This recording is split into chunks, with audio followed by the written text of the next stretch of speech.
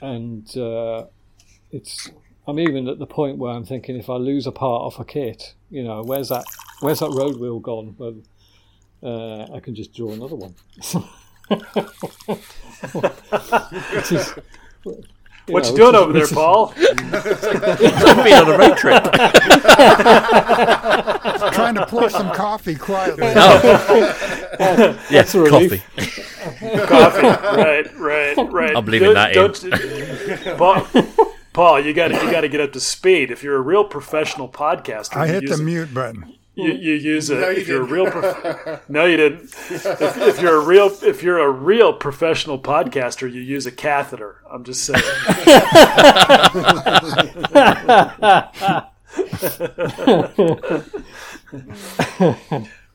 That's thrown me off, Chris.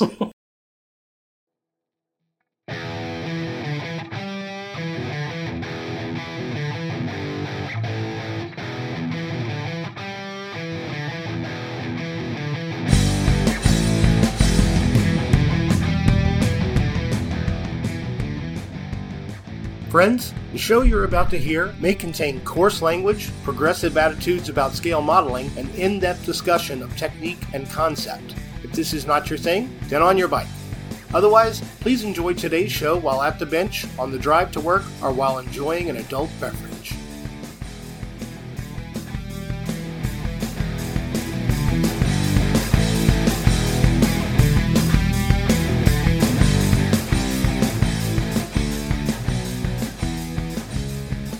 Hey guys, thanks for tuning in again to this episode of the Sprue Cutters Union, which happens to be the 24th episode. Now, we're not big into birthdays or any of that shit, but we have got something a bit special for you today. So first, we have a chat with David Parker, Paul Budzik, and ourselves, kind of a 5-way discussion.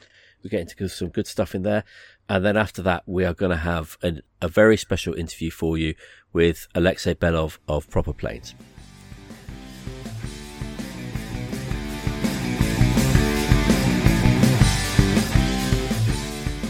Great news, guys. Sprue Cutters Union has a new sponsor, the Scale Modeler Supply. Let's hear from Scott right now. Hi, I'm Scott, the creator and owner of the Scale Modeler Supply, Australia's largest manufacturer of hobby paints. Our premium airbrush-ready acrylic lacquer paints are designed specifically for use on plastics, with a comprehensive range covering all popular modelling subjects including military, aircraft, rail, auto, sci-fi and more. And not only that, but we also have a wide selection of essential hobby tools and now Infinite Colour, our new range of water-based paints for miniatures. So to check out our range and to find your closest retailer, please visit our website at scalemodeler.com.au. So when quality matters, choose SMS Paints.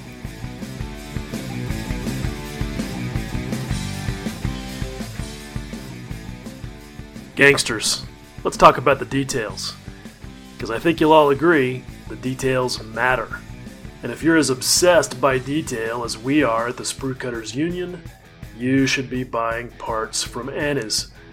Look, I've known Tom Annes for a while, and I can tell you that he is a man with a single-minded dedication to improving detail. Whether it's 3D printed parts like knobs, switches, connectors that you can use in cockpits, decals, braided lines for your engines and hoses, or even 3D files that you can print at home on your own 3D printer, Tom's got you covered. He's really thought this through because he's a model maker and he uses this stuff himself. And now, Annes is also the European Union seller for the new book from Inside the Armor called Perfect Pits. So, not only can you buy the stuff you need, you can read all about how to use it in this neat little volume that our very own Chris Meddings has produced, and it includes articles from Tom, your own Veen, and myself. And don't forget, you can get a Sprue Cutters Union exclusive discount, 15% off when you enter the code SCU at checkout. So, if the details matter as much to you as they do to us, head on over to Anyz, that's ANYZ.io right now, and arm yourself with everything you need for your very own perfect pit.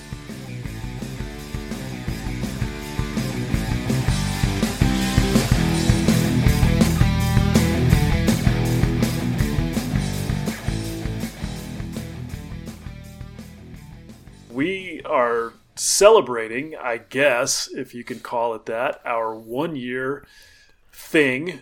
It feels weird to call it an anniversary. I don't know, but Really, it's hard to believe. We're just falling all over each other trying to figure out how we made it a fucking year. That's the long and short of it. Exactly. So we thought, well, you know, what better way to do that than have a 5-way bro hug with a couple of dudes. Couple of dudes that we totally respect and admire and who have been great guests. I hope it's a safe one. You're so cheesy. It's my brand. It's my brand. I got to stay consistent. So, anyway, welcome to both of you guys. Paul, you know, we've got the OG St. Paul Budzik, the original gangster of advanced modeling from way back in the day. We're stoked to have you here, Mr. Stop calling me old. We'll call you seasoned. How's that? We'll call you the seasoned veteran. And along with the always debonair and very dapper and freshly returned from a vacation, Mr. David Parker, who is gangster as fuck himself. As everybody knows, the editor-in-chief of the two best model-making magazines on the planet, AFV Modeler and Air Modeler. So welcome to both of you guys. This is a real privilege to have you in the top secret studio headquarters of the Sprue Cutters Union. Thanks, guys. Yeah, I'm pretty stoked and honored that you guys picked me, because I've gone back and listened to about every podcast that you guys did. There's a lot of articulate, great modelers out there. So I appreciate it. Thank you. I say it's best not to go back and listen to your own ones, I find. Yeah. Yo, how do you think we feel?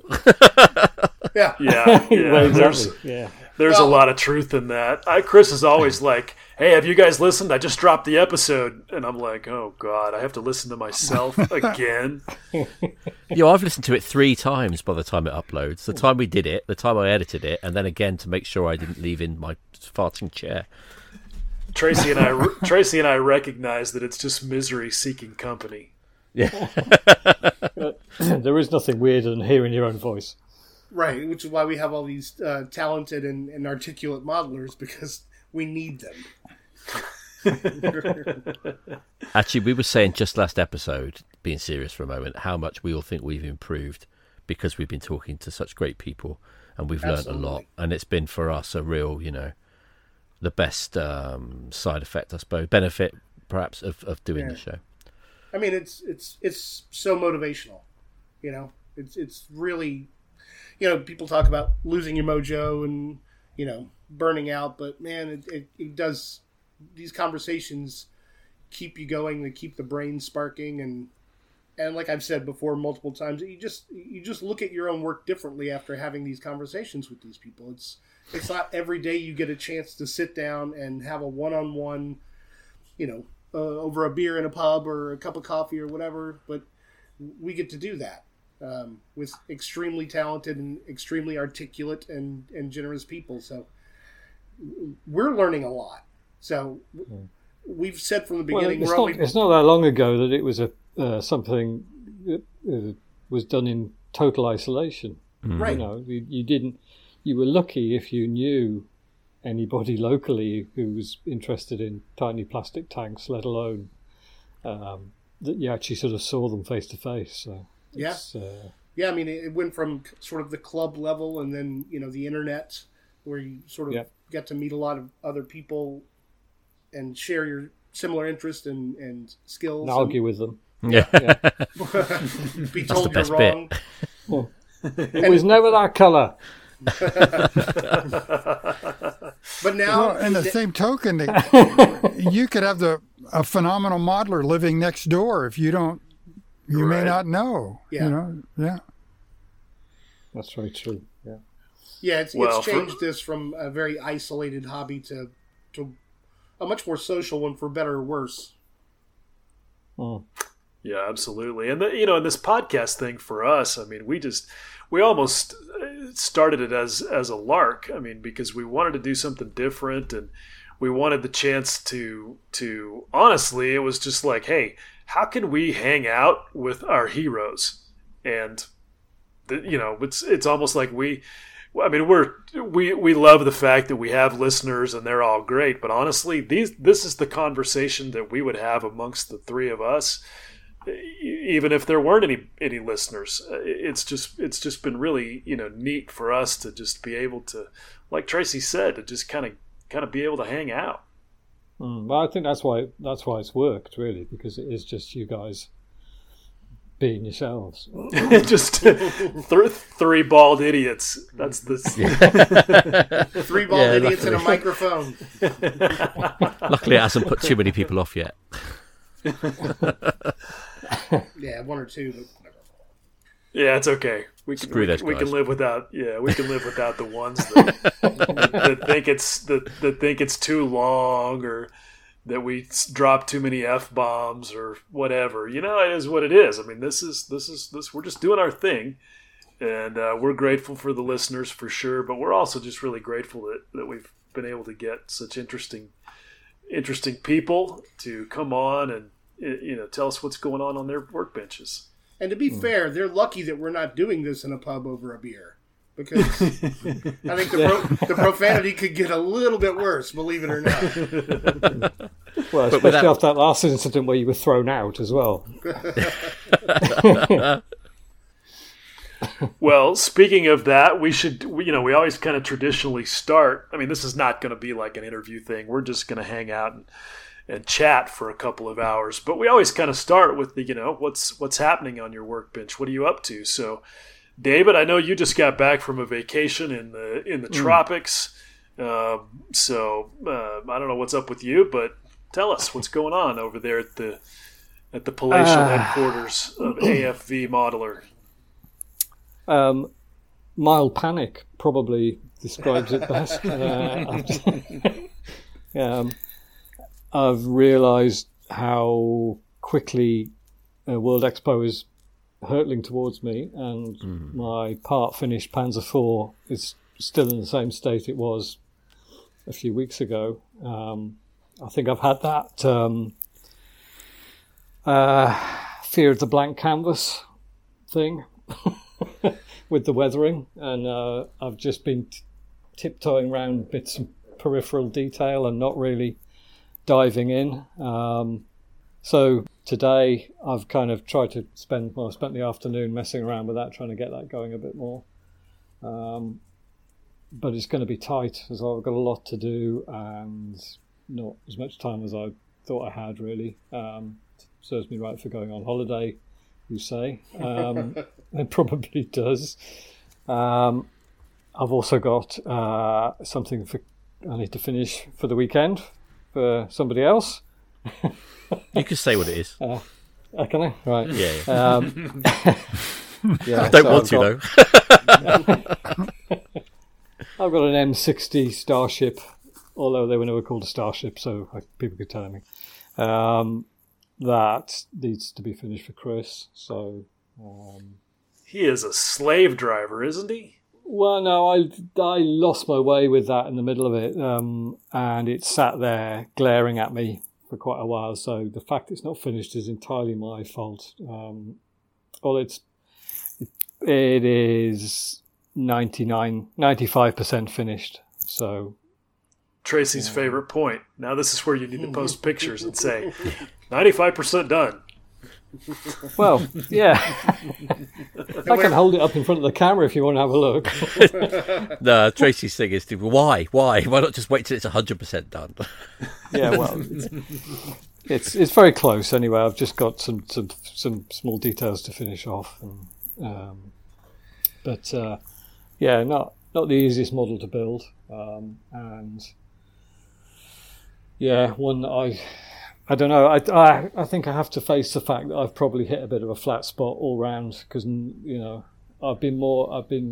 what's really been getting me going is 3D design. That's what I'm spending.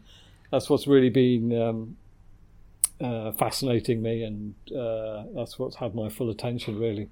And I've found the other side of things less appealing, and 35th scale less appealing again on top of that. So yeah, sorry, it can get pretty addictive, right? Yeah, it gets extremely addictive, I think. Once you are, there's like with all these things, there's a sort of critical mass that you reach, and once you've got that over that hump, then suddenly there's pretty much nothing you can't do with it. You know, it'll do. You've got control of the package. It'll do what you want it to do. There's the odd challenge about how am I going to create this shape or how do I do that, but basically you're off then, and the only thing stopping you is number of hours in the day and what you want to design next. So, which is great. You know, it's a great place to be, and but it means you're always sort of, you finish one thing and then you're on to I'm on to the next kind of, I can improve this, or I can... I know what you mean though, David. I have a similar thing. I only started building aircraft because I got the job at SAM, and I wasn't really that interested, but now I find myself being pulled more and more towards aircraft and thinking, hang on a minute, I'm a ship modeller and an armour modeller, what's going on? But if it's pulling you, it's pulling you, you know. It's hard to focus on other things when you want to be doing something else. We all have those things where, you know, the motivation, just the urge suddenly goes, and you or something new arrives on your desk, and you go, oh, now that's shiny. something I really fancy. Yeah, there's something shiny. Yeah. Well, and the power of Fusion 360 or whatever CAD you're using. I mean, and especially with you, because you're using ZBrush as well now, right? No, I'm doing a bit in Blender. Blender. That's okay. Yeah. But you've gone just way outside the standard hard surface stuff, and I know you're a little bit, but I'm having problems with that as well. Yeah, I blew my computer up the other day trying to add welds to something in Blender, and then it generated a 2.3 gig file, STL file, which melted my print software, and then sent my computer into a reboot cycle of continually shutting itself down and restarting again. Yeah, because I can imagine. I can imagine that when you start generating welds, that the triangles, the facets get really small, which means there's a whole bunch of them, and those things can really choke your processor. So I can imagine there's probably a way of selecting just the areas that I need. Well, I know there is a way, but such is my incapability with that software that I haven't worked that out. So I end up adding more quads to the whole thing, and then it gets enormous. But I find both ZBrush and I had a license for ZBrush for a little while. Watched all the videos, got nowhere at all with it. Same with Blender. To be fair, I find the interface is about as it might as well be written in Spanish as far as I can see. You've had some challenges learning ZBrush and Blender, which doesn't surprise me at all. I mean, that's what you hear from everybody, that they're both very difficult to learn, and which is why I'm so astonished at the cool stuff you're doing. Well, I really should. I want to downplay my Blender abilities. I just got enough knowledge to achieve one particular effect I wanted it to do, and that's it. When I see people sculpting figures and all this other stuff, I have no idea how that happens at all. So it's taken me half my experience just to work out how to mask bits so that I don't create textures where I don't want them. That's been a challenge enough. So it's not the greatest. Neither of them are. I mean, considering I know ZBrush is the sort of market leader, isn't it? And that's the one you have to pay to use, and it's all, you see some incredible work done on it. But again, I've just found the interface is just so mad. Yeah, I think everybody who uses it feels that way. And like I went to somebody sent me a link for a video on using Blender to do hard surface modeling. You know, just like this guy does a demo for a basic part. Oh, I that you would saw that. I create think. in, Yeah, I saw that. You're right. You'd create it in like 10 minutes on Fusion 360, and it took the dude 3 times that long to explain how to do it. And plus, well, everything he put in, he was having to go back and then dimension it, whereas that's automatically. It was really bad. It was like 2 steps to do something that Fusion's doing in 1 step. And that was just adding dimensions, and the rest of it was like that as well. I thought and he was having to go into all of these mad sub-menus again and check things that made no sense to me at all. At least with Fusion, it gives you, if you don't know what you're doing, it gives you a little menu, a little explanatory kind of bit of information there that explains it in sort of simple English, so you can go, oh, I see what you mean now. That particular thing there does this, so you can kind of fumble your way through even if you're not completely proficient. So where the sort of contrast there is that, and for those who don't understand the difference, so Fusion will do all the kind of hard-edged mechanical shapes and things beautifully and incredibly precisely, but it will not do things that are for more natural forms, like in my case, weld beads on armoured vehicles. So you've got 2 plates joined together with a weld, you need to add that weld, and Fusion really doesn't do that very well at all, or if it does it incredibly kind of repetitively and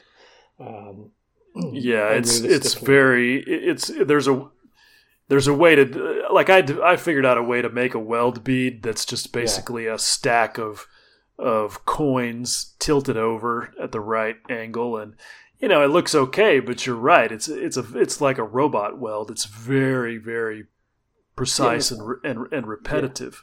Which real welding, especially on World War II armor, was just not that way. No, it's quite messy and sort of, and the other thing is as well that as the kind of the interface of the plates changes, the direction of the weld will change to sort of, because they're welding with gravity rather than, so again, that's something where doing it sort of mechanically isn't gonna get you that result. So I've had to sort of switch over to things like ZBrush or in this case Blender, but they're incredibly powerful bits of software. I can see that, but they're also massively impenetrable in terms of the novice user, and very little in the menus makes any sense, and or how you sort of get from one environment to another even is a little bit confusing. But I've managed to get a little bit of guidance and a bit of education to sort of get me to do as much as I need it to at the moment. I would love to be able to see myself sort of digitally sculpting figures and things in the future. I mean, I think that's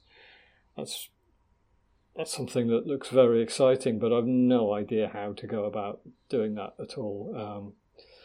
All I can do really is add these welds in, and I've now worked out a way of doing that, and first results I've had from that have been excellent. But it is incredibly memory hungry to do that as well. So we should get you connected with James Rice. We had him on here a few weeks back, and he's gone into ZBrush, fully committed, and he's ridiculously talented. And I mean, he can hand sculpt figures at a world-class level using the traditional means, but he seems to be able to do it in software as well. And he showed me recently some mechanical stuff that he had done in ZBrush. It was a flamethrower. So, it was a backpack that had the rack and the tanks and all the valves and everything. And it was really, really good. In fact, it's the first time that I've seen something that somebody did that was a hard surface model in ZBrush where I was like, ooh, that makes me kind of jealous. Because I would have said, dude, do that in Fusion 360.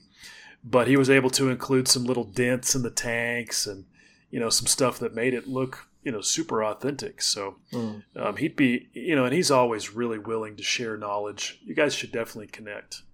Yeah, it sounds like a plan. Yeah. Yeah, I mean, I'd love to see what you could do digitally, considering what you already can accomplish with figures the traditional way.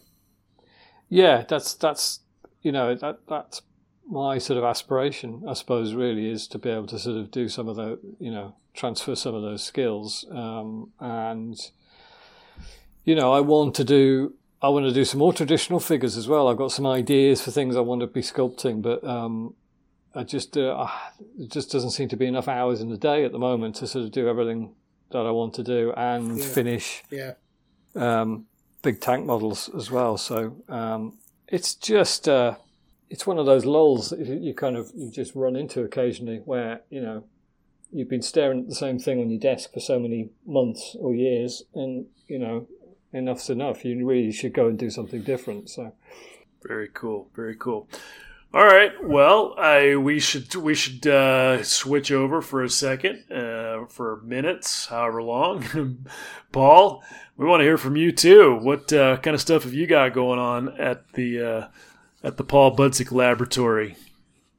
Well, after the last time I was on, Chris hit me up for the idea of doing a book. When he first proposed it and we talked about it, I had pangs about some of my last experiences in long-form writing and publishing and deadlines.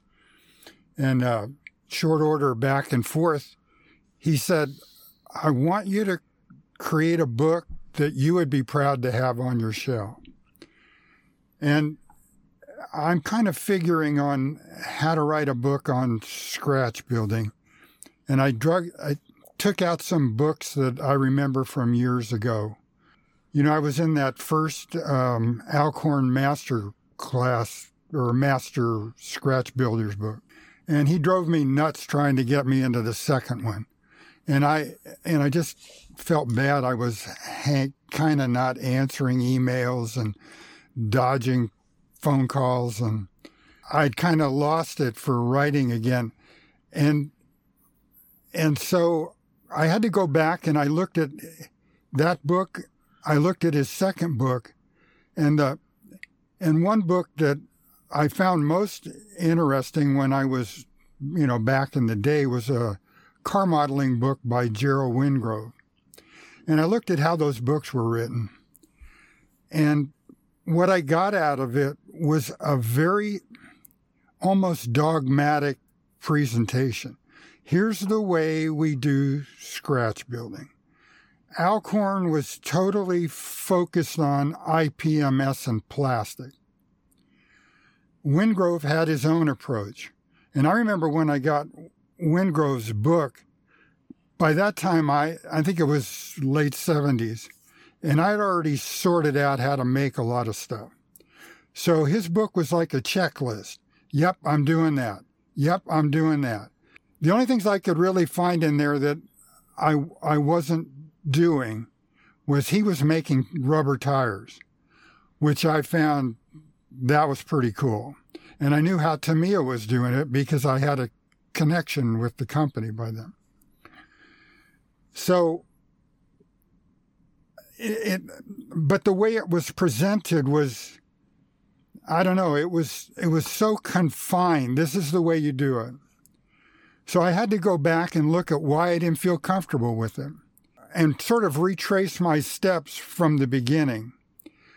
And what I found is that I kind of got dragged into doing the military aircraft stuff because what I was trying to do was create something for the magazines that was more topical. It's like going to an IPMS show with a vehicle. Nobody gives a crap about it. That's it's why like you guys even make fun of it on Critique Group. It's just a car modeler. That's why they call it the International Plane Modeling Society. Yeah, well, I say, bullshit on that. When I really got into 12 scale, all those parts, if you look at that McLaren picture that I sent you about the engine bay, those parts are all individual. That's the only way you can make that stuff look the way it is. New, but real. There's no putting it all together and then painting it later. They're all painted and they're pinned. So after they're painted, they're pushed to fit. There's some springs on the end of those injector slides. That's really fine wire wound around like 14,000ths wire. Those are real springs, but you can't see it in the image. If you look at the end of the manifold that holds the injectors, there's a couple of brackets with things that look like just little black lines. Those are real springs. And after finishing this project, not only did Tamiya didn't like me anymore because they said there's nothing left of our model, I realized I could pretty much create anything I wanted. But the idea is to have aircraft modelers go, I don't have to stay with this kit. The world's wide open. I can do whatever I want. It wasn't to show necessarily what I could do. I'm just trying to get people fired up to use the methods that other modeling subjects use. You know, there's a picture in there of a basic railroad passenger car. And that's how I cut my teeth. I was really a model railroader. That's what fascinated me. And I remember when I made the transition from plastic, because I'd read the magazines, and I knew all the real guys were working in brass and wood. And I was fascinated by the Santa Fe Railroad. So I went to my local train shop, and he told me, well, you're not going to get a Santa Fe car in plastic. He says, it's specific. He said, you need to use this. So he handed me this kit, and I opened up the box, and I go, what the hell? There's just some pieces of wood, and what's these metal and this cheesy white metal castings? He goes, it's a Craftsman kit. Oh, yeah? Are you a real modeler? Craftsman. So I went home, and I started working on it. Well, you didn't get trucks. You didn't get real couplers. And when I got through with it, it looked pretty good. So that's kind of my introduction. Well, I mean, I knew how to work with wood anyway, but I grew up I cut my chops doing wood and brass and machining. And so I developed a way to kind of create anything. When I did that Pan Am Clipper, that model went start to finish in probably no more than 9 months with no hitch. Maybe a few little projects on the side, and I had a lot of model railroad cars to paint for the layout. But not my layout, but the group that I was working with. But all that scribing in the Alclad, there wasn't one screw up. And by the satisfaction of that partly was, this is exactly what you envisioned. You didn't have to paint yourself into a corner and work out of it. And it all went just the way I wanted it. So then when I started working on the Tempest, it was like, I'm doing the same thing again. I already got it figured out. And when I got to the crazy landing gear, I thought, nah, there's nothing to be gained by this. I'm not, this is a complicated piece, and I already know I could do it if I wanted it. But it's not doing what I really wanted. And I kind of got lost over the years. What Chris's opportunity gave me was a chance to go back and revisit all this stuff.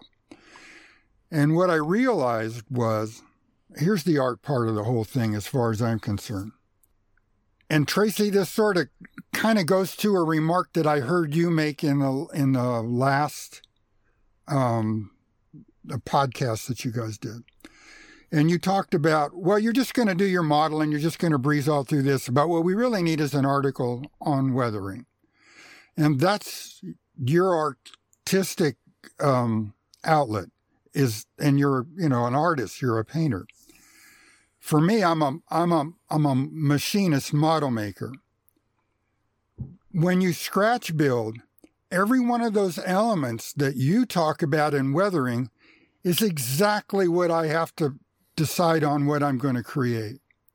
100%. You're not just a machinist though, and this is a point that I made to when we were talking to Alex Clark on our last episode.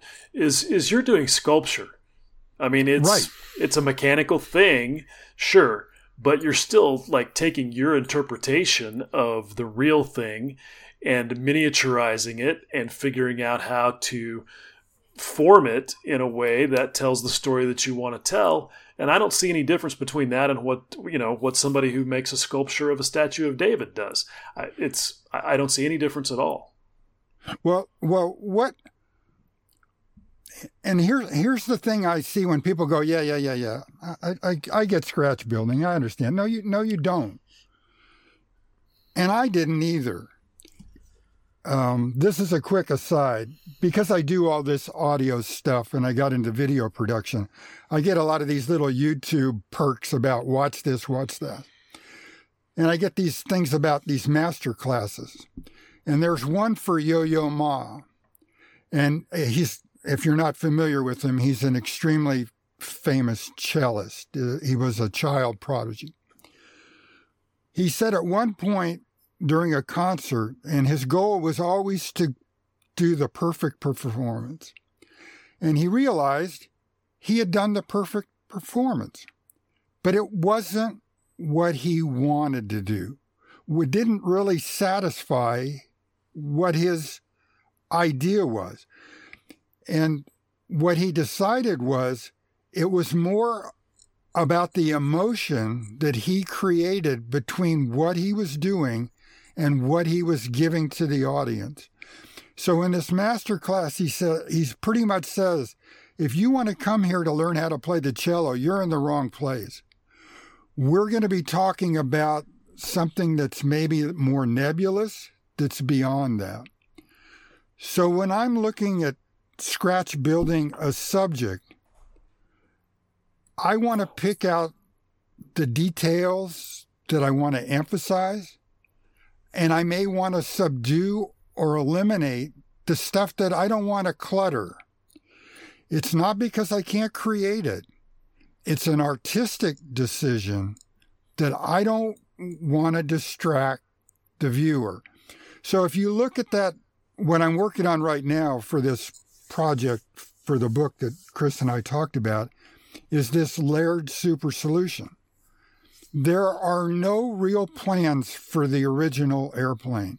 There's some drawings, and so you're working basically with photographs. The one replica sort of was created at the Experimental Aircraft Association is basically their recreation like the Super Solution 2. It's not really the real aircraft. So you can't say you got to do this exactly right. If you look at this photograph that you're posted, what is it that you see in that top image? You have no chroma. All you have is value, and you have a shape. What does that shape say to you? What is it about that would make it maybe attractive, powerful? There's something there. Yeah, because it's just a black and white image. For me, I don't know what the other guys are going to say. To me, that top image is all about that thing is just all engine. It just looks like a brute. Yeah, it looks like the entire airplane was designed around the engine to get it off the ground, but stay out of the way of what that engine is. To make the engine aerodynamic, basically. Yeah. When I start a project like this, sometimes I look around for some model that at least gives me kind of an actual 3D way to visualize it. and I don't know if I included that, but I started the Williams kit. And what you see is this big-ass radio and something to put the pilot in and barely control it. Mm-hmm. And if you read about it, it's only because guys at the time had balls as big as bowling balls, and they got in these things. And, I mean, there's a story about Speed, I think it's Speed Holman, and the predecessor to this aircraft was the Solution. It was built in 21 days because some guy came up with a couple of $100 and gave it to Matty Laird and said, build me an airplane. And they said, well, you can't really fly this because you don't have enough experience with Laird airplanes. And Speed has flown a number of Lairds. He showed up the day of the race when the aircraft was finished. It had never been flown. He got in it, took a test hop, said, you need to adjust the rigging, flew it over to the air race, and won the race. Oh, wow. I mean, that is big balls. It's those stories and the model itself. So when you look at this, what is it you see? I see a crankcase cover and push rods and the spinning prop. I don't see the cylinder heads. So when I see someone go to extreme lengths and putting all the other stuff on cylinder heads, for me, that's a nice exercise. But I don't, and I could do it, but I don't want to spend my time there because I'm not going to hand someone a flashlight. They already think I'm weird. I'm not going to give them because I've got friends that don't do modeling, so that isn't going to work. So I decided to scale this thing around what I could use for cylinder heads and build all the rest of the details that I see there. I want to make sure I machine everything so those push rods look like what they are, the character of those. You're going to see those. That prop has to be machined out of metal. It's the only way I can get that look and the feel. Well, David, so you can relate to this, I'm sure, right? Because you're having to make the same sorts of decisions on the interior of your Panzer IV, I mean, right? I'm a little bit more. I've tried to be a bit more rigorous about the detail, so that I've put everything in there, and I've spent months.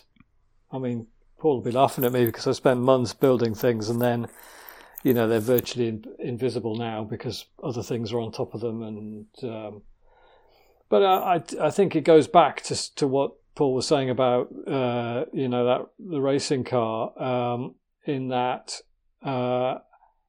things, in order for it to look like what it's supposed to look like, it kind of all has to be there. So that's been my kind of guide with it. And, even there's sometimes I'm doing things I'm thinking nobody's on the finished model, nobody's going to see this because it's underneath a bit that's going to be fixed in place.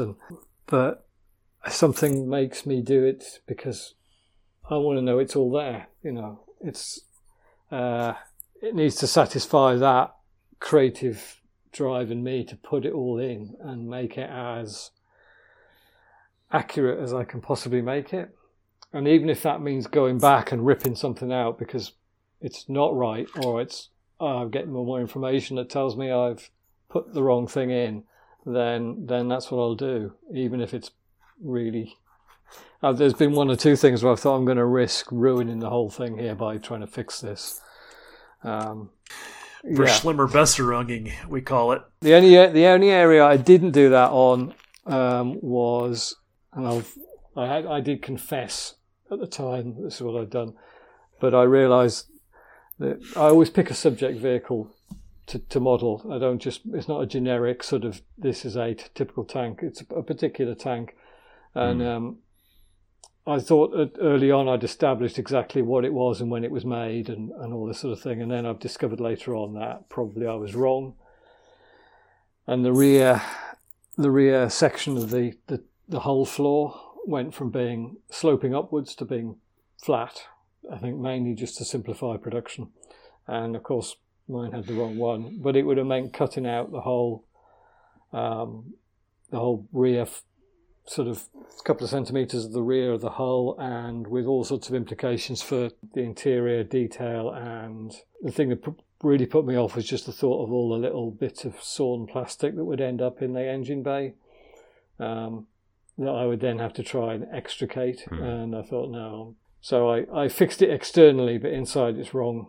But unless you know, and unless you're really looking hard, you can't see it. So it's all right. No one will know. Well, as I said in my article, I said we shall never talk of this again. That's that. Well, then he shouldn't have put it in print. No, I shouldn't have. No, I shouldn't have. But that again, I think is something where you should, because you should just, I could have said nothing about it and nobody be any the wiser. Yeah, absolutely. But I think it's, I think it's important to point out that, model making I think model making is as much about making mistakes and correcting them as it is just about having, the flawless techniques that you just bring to bear on something, full force of your creative skill down on some particular part that you want to model, and then it just happens. It doesn't. Sometimes you have two or three goes, especially if you're scratch building it. And it doesn't. I've built things that I've looked at. That's too big. I've misjudged the size of that. I'm going to have to do it again. And I think if people just get that impression that it's all just effortless and sort of magic wand waving, that it gives a false expectation, and I remember, reading Verlinden's articles when I was a boy, and it's kind of just couldn't correlate how he got from what I had to what he had. There seemed to be some sort of mysterious process that, even though he was describing what he was doing, I just couldn't quite get it. And I think just breaking down some of those kind of barriers a little bit is no bad thing. We all make mistakes, we all drop things, and we all break things. So. And I didn't mean to say that when I built that clipper there. No, I wasn't. I didn't take it that way, Paul. I didn't mean I wasn't. And I completely get what you say about modelling all the cylinder heads when they won't be seen. I mean, it kind of brings up what I was going to say, which is, there's different things that motivate you, and different things that it's kind of like what Paul was saying. Like, if you know you can do it, some people don't want to do it again. If you know you can do it, other people, oh, good. That's where I start from now on to move to the next thing. Yeah. But what I was going to say about, I think I'm going to speak kind of for what I feel is going on with David's work is a bit of social responsibility whenever you're building something that's in the public eye, that is an example of a specific thing. It just doesn't sit well with you if it's not accurate. Like, if you're putting a lot of effort into something and you're not making it accurate, then you're kind of wasting time. Yeah, no, I feel that. Like, I see people spending a lot of time, like, this drives me nuts, because all the new Panzer IV models with all the interior that these various companies have produced, and they've all put these colour guides in for the interior, and they're all wrong, basically, in one way or another. And of course, everybody uses them to paint their models, so then their models are wrong. And if you, on one occasion, I thought, well, I think I said to somebody, you may not be bothered, but if you are, then that floor's a different colour, and I got the the reply back was, "No, I don't care." But then why, knowledge is power in that situation, isn't it? You either, if you don't care, then why are you sticking the turret on the right way up as well? Because right. But and if you're doing something as high profile as that, and it's going to be all over the internet, then it's going to be held up as the example of what's right. So why not make it right? It's already going to be evidence for somebody else's argument. Yeah. Like if you had said something about the floor being the wrong color, and that modeler had shown you 15 people's models where they followed the color guideline in the call-outs of the kit, and they're like, well, maybe you're wrong, and all these people are right. Yeah, well, that's what annoys me so much, because now that information is out there as kind of modelling law, like that all these things had this colour floor, whereas. I had the information that contradicts that from studying the real vehicle, and all these, that's what annoys me when information like that is put out there that's so wrong, because then everybody that's the point of that's the easiest point of reference for people, so that they look no further than the instruction sheet. And so it then perpetuates that whole thing. So forever and ever, Panzer IVs will have white floors, because of these kits. But I mean, you get to a certain point where you clip off the kit part and you're about to glue it, maybe in not quite the right place, and it's not quite the right shape, and you have to ask yourself, what the fuck am I doing? Like, this is not right. And this is going to go up on the internet, and it's going to be what is considered right forever. You kind of, if you're going to that level on something, I think for me as a modeler, I think for David as a modeler, like I model real things. I model them as accurately as I can, and I feel a sense of social responsibility because I'm building, in some cases, things I've never seen anybody else build a model of. So perhaps my model is going to be the only thing that comes up whenever you type in your search. Yeah. So I want that model to be as accurate as possible for everybody who wants to build one like it. Yeah. Or just wants to know what it looks like. Yeah. Like, I feel a sense of social responsibility to be as accurate as I can. Yeah. I kind of disagree with that, because I don't want it on my show. Well, for one thing, I honestly don't think anyone should ever use a model as reference. But they do. Well, yeah, but everyone knows that other people's models are always wrong, so why would you ever use it as a reference? For another thing, though, I don't want that on me when I'm building a model, that it's up to me to make the most accurate version. I made a Zero recently. It's in AFE Modeler, in fact. No, it wouldn't have been, because that would have been the wrong magazine. It was an Air Modeler. And I had someone emailing me saying, how dare you paint it that colour? And I said, well, I was looking at this research and that research. He said, no. You should be looking at this research, and people are going to be using your model as a reference, and you have a responsibility to get it right. No, I fucking don't. It's a model. No, I don't have a responsibility to get it right. You don't, but it depends on the type of modeler you are. Yeah, for me, I'm not building. That's not front and center in my thinking when I'm building the model. Is this, because as demonstrated, those two companies who quite clearly had copied my model to make their 35th scale ones, because they copied things that were wrong on my model, but then paid no heed to the colours I'd used. But that's not what I was.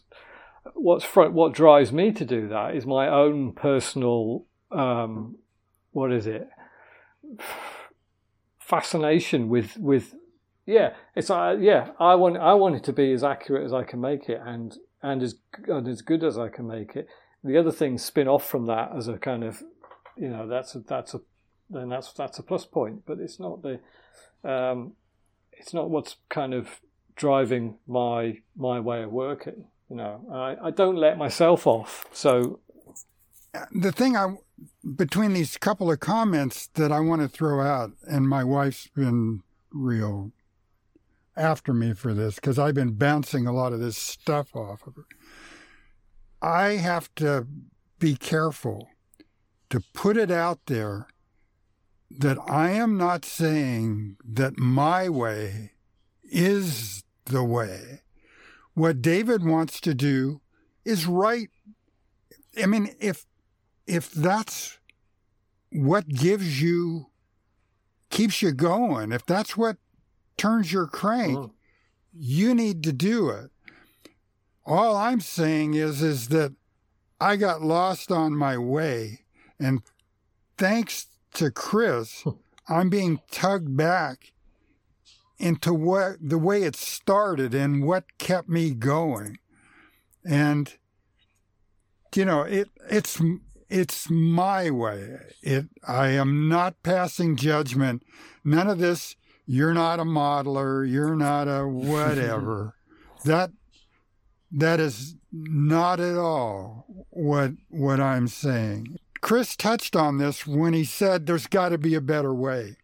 He may not even want to publish it because this is going to be my approach. Oh, he's going to want to publish it. And the last page of this is going to be, here's a blank page.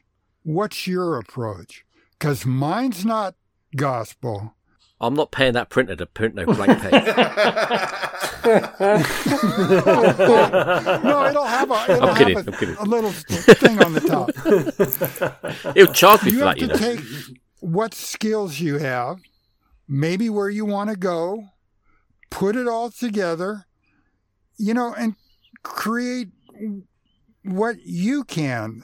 This model's going to be made, the fuselage is going to be sculpted out of clay with a plastic cross-sectional, all the cross-sections to give me a guide.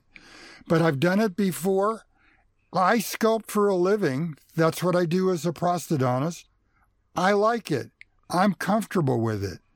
I like spending my time that way.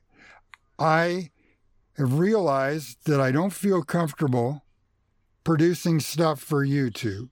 I don't. I have to get back to creating what I want to create. And I don't think he's like anything profound, but there is a line out of a James Taylor song that is, the secret to life is enjoying the passage of time. And if you like sitting at the bench doing this, you're a success. If you like designing it on the computer, you're a success. Absolutely. Not what I want to do, but that's got nothing to do with it. The reason I asked you to do the book, I didn't want a book that said, I don't really, whenever I ask someone to do a book, this isn't what I'm asking them for. I don't want them to do a book saying, this is how you do it, like a recipe book, this is how you do it. This is your instructions on how to be a modeler. What I want is a book, a personal book that's about the person that, what you do and how you do it. One thing I don't like about the internet is I feel it homogenizes modeling, that it kind of funnels everyone to do the same thing the same way. And I like the fact that you and David have got very different approaches. And I like the fact that we need more of that. We need more plurality of how people model. And I worry that a lot of modelers come in and think they see stuff and they think this is how you do it. You hear it a lot, people saying, oh, I'm not a real modeler because I don't do the weathering. And it's like, well, no, that's something you've kind of inferred from the fact other people do it. You can be any kind of modeler you want just because other people are doing it. But because we tend to watch each other and pick things up from each other and adopt it, it does tend to slowly, it's like a black hole sucking everything in towards it. And it's not a bad thing, I guess, but it's nice to see different approaches and different things. Although something both of you have said to me in the past, which I really, relate to as well, is that you've said that it's that modelling is a mental pursuit, that it's scratch building in particular is a mental discipline. It's not about how you wrangle plastic, and it's not about how you do this. It's about how you think about what you do. It's about your problem solving. And it's that mental freedom that you can do, like you said, Paul, you can do anything you want. That's why scratch building is great. It teaches you that if you want to make something, you can just do it. You just got to figure out how you do it. Yeah, no, it's absolutely true. Well, speaking of how to do things, there's a question I want to ask you, but to the point that we're talking about, I know you guys may think that you have different approaches, and maybe you do, but when I look at pictures of the inside of David's Panzer, and I see the decisions that he's made about what to show, and you know, the emphasis on certain mechanical systems or whatever you want to call it.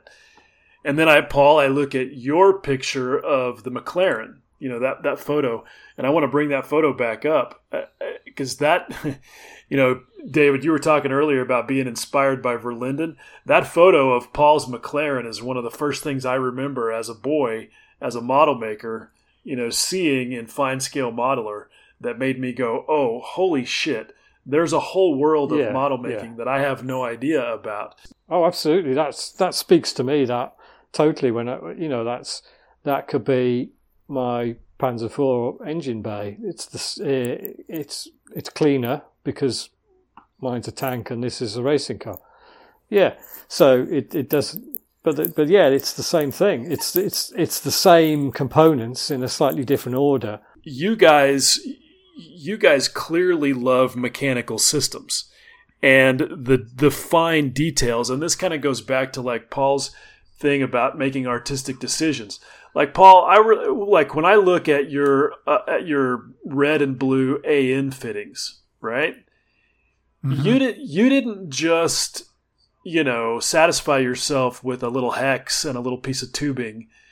You've got the retention grooves in there. You've got the radii on the edges of the hex fitting. I mean, it's real. Like, you've basically miniaturized the real thing. And to me, that's like when David creates a perfectly detailed tool clamp using Fusion 360. The little details that you guys pay attention to me, speak to a love of those systems.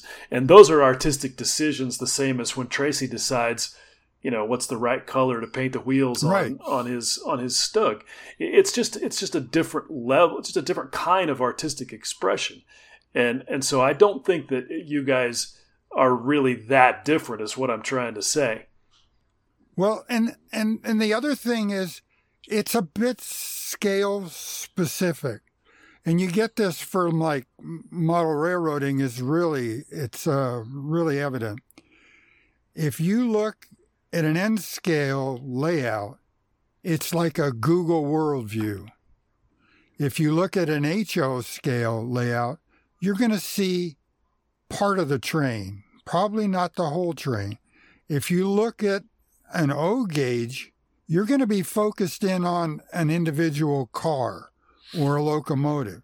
So if you're working in a big scale like what David's doing the tank, hell, I'd be doing every detail too, because that's the fascination. That's what gets me about it. That scale allows me to do not only the kind of the detail, but also you get into things like surface finish and texture and like leather cushions on the seats, correct, and the canvas bags and the oil stains and all these. You know, it becomes a whole different thing, and that for me that's why I found myself moving away from 35th scale and moving more continually to 16th scale, because the opportunities that gives you for detail and for creativity in that respect is so much greater, you know. And I kind of maybe, I don't know, you get to a point, and perhaps I've reached that point where, you know, I know I can pick any 35th scale tank kit off the shelf and make a good job of it, but reasonably happy with the end result. But then, do I want to keep doing that, or do I want to do, you know, something different? And I find at the moment bigger scale is more of a challenge. No, and it's not like 35th scale in so many ways, and it presents a whole different sort of spectrum of sort of challenges and levels of detail and things, and I think that's probably why I'm drifting in that direction. But that's a bit. just real quickly, Paul, the McLaren is 1/20th, right? No, it's 112. 1/12. That's even bigger than mine. Yeah. Yeah, but it's Yeah. you heard it. You heard it right here. That's going to be the bit you use at the beginning, isn't it? It very much could be. Right. Chris, these are shit pictures. I sent a letter off to Teddy Mayer, and I said, hey, listen, I know the car was painted Dayglow. I mean, it was a Dayglow red, but exactly what was the color? And I'd already been around Formula One for a little bit. And the next thing I know, I get a letter from Bobby Tyrrell. And he says, stop production right away. We have to talk about royalties. And I said, whoa, this is a one-off. And and once he understood what it was, then I got a letter back from Teddy Mayer who said, sorry for the delay. We were testing in Harama, and here's some samples, because a lot of that stuff is sticker stuff. And here's what the color is. So, you know, you didn't have a choice. I got Formula One people. I got Tamiya breathing down my neck. And it was fun at the time because I'm around the track. But at a certain point, if it becomes I have to do it because of something else other than me, I'm not going to do it anymore. It has to be what I want to do. I've kind of got to draw the line. I don't have enough time to do other people's stuff that I'm not interested in creating. Well, I wanted to bring something up real quick. That I know, because I've been following David's build of the Panzer IV, and he mentions how the larger scale gives more of an opportunity to really start to emphasize textures and things like that. And he mentioned the leather seat, and it's one of those moments for me whenever I saw that. The first thing I saw whenever I saw the photo was the texture of the leather on the seat. And I was like, well, how the fuck did he do that? That's awesome. And then, you know, I read the caption, and it said he sprayed the Mr. Surfacer from a distance enough that it built up a texture. And I thought to myself, you know, there's certain things that the two of you guys along the paths that you've taken where you've done something and you just have to step back and feel pretty fucking clever. You know, there's just things that when you pull it off, you have, like, I picture David just kind of like smiling whenever you saw that and just like, yeah, I pulled that shit off. Yeah, I do Just occasionally. Yeah. Yeah. And it's got to be such a great feeling. We talk about like how, you know, the minutia of the detail and like, you know, problem solving and things like that. But there's little moments where it's just like little bits of joy when you pulled something off to your own satisfaction. That you got, it's got to please you, you know? Oh, definitely. That's the whole motivation. Yeah. That's what, you know, that is the whole thing. And I've almost got a mental image in my head of what it's going to look like when it's finished. So, and every step along the way that brings me closer to that and that works to the way I saw it in my mind is a moment of triumph, you know, and that's what keeps the project rolling, because that's another little success on that route. And if it's not working, then, you know, I find it very hard to walk away from the bench if I've got something I'm not completely happy with. It just drives me mad. I mean, I get that feeling every time I design something and it press fits together like it's supposed to. Because you got one shot. And if it's 1,000 size over and you press that bolt in place and it stays there, I'm going, you're good. And so, because it doesn't happen that way. I usually have the opposite experience, which is, why the hell is that not fitting?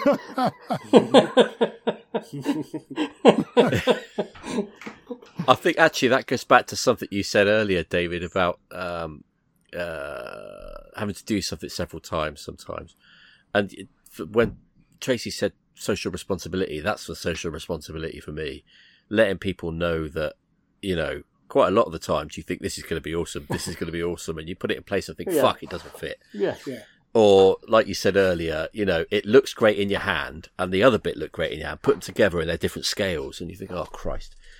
And to tell people that happens, they don't think, I could never do that. They think, oh, okay, so it's trial and error a lot of times. I've had people come up to me and say, you know, what I really enjoyed about that series of articles was the fact that you put the mistakes in as well. It wasn't all just, you know, plain sailing, because it makes me realise that when I'm doing it and then something goes wrong, that, you know, I'm doing it, in a way, I'm doing it right. Because, you know, often it is a series of little mistakes or something that may not work as well as you want it to the first time.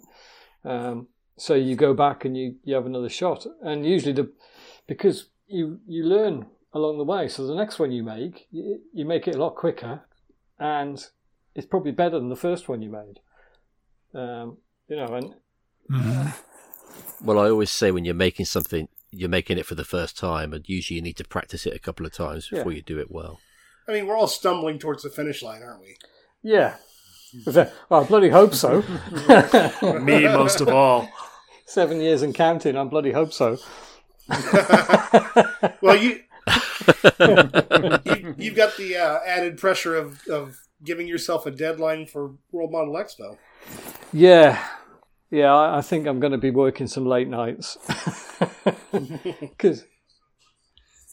So what's left? What all do you have to do to finish that thing in time? It's all. I was going to say it's all done, but it isn't all done. So I've painted the exterior. I've put all the markings on, and I now have to kind of weather the whole thing so that it looks like it should. So it's, you know, it's a vehicle that was manufactured probably in December 43, and then it's photographed in action in June of the following year. So it's 6 months old, if that. But, you know, it's got some bits knocked off it. It's got some bent bits, and but, you know, it's not going to be pristine, but nor is it going to be scuffed and all that sort of thing. But it's a vehicle operating in summertime, so it's quite dusty, and it's got mud on the suspension, but not kind of, it's all dried and sort of sitting on top of bits and pieces. But I've just had that kind of block about cracking on with it, getting over that. It's like you know, it all looks great because it's all camouflaged and all the numbers have come out nicely, and now I've got to make a mess of it. And I've just been doing some oil washes on it this afternoon because I was scared to sort of step into that, and they're quite subtle, and I thought it's a good way of kind of getting over that, and I've stopped because I've thought I'm wasting my time, because then I'm going to go over it with an acrylic wash. You know, and it comes back to what Lester was saying. You know, the acrylics are going to give me that kind of punch I need, and I can layer them up. And you know, I think that's what I need to do. I've taken some of the fear factor away, and now I can go back and really kind of get to grips with it. And I've also got to make it kind of tie in with the interior. The other thing is I haven't seen the interior for 3 months or something because it's all been masked up. A short list of very time-consuming things. Yeah. Yep. Paul, what about you? What's the next thing that I know you, when we looked at the pictures of the Laird Super Solution that you're building for Chris's book, you were kind of getting into talking about you know, the fuselage. What are you doing there? Just talk a little bit about how you're shaping that thing up. Well, there's a picture of the stock one. And last weekend, I spent Saturday. The Williams kit has some right stuff about it. But if you look at the pictures I have and look at enough stuff, there's some contours that don't feel right. So I added some material here and there to get me what I envision. And so what I do now is I'm going to put in some retention stuff. Oh, there's to the left, you see that. That's what my initial impression of this airplane. I mean, a big radio and this little plane. So anyway, I'll backfill the fuselage with some stone, and then and you draw the outline on a piece of paper. Then you grind back a ways, put the end on a piece of paper. Well, you put it back on the profile that you drew, make a mark, draw a line to where your cross-section's going, and then trace the outline of that. And then go through and you make a whole bunch of cross-section. Because the drawings by Paul Matt only give you about 6 or 7 stations, and they're sort of angular. And that's not what I see.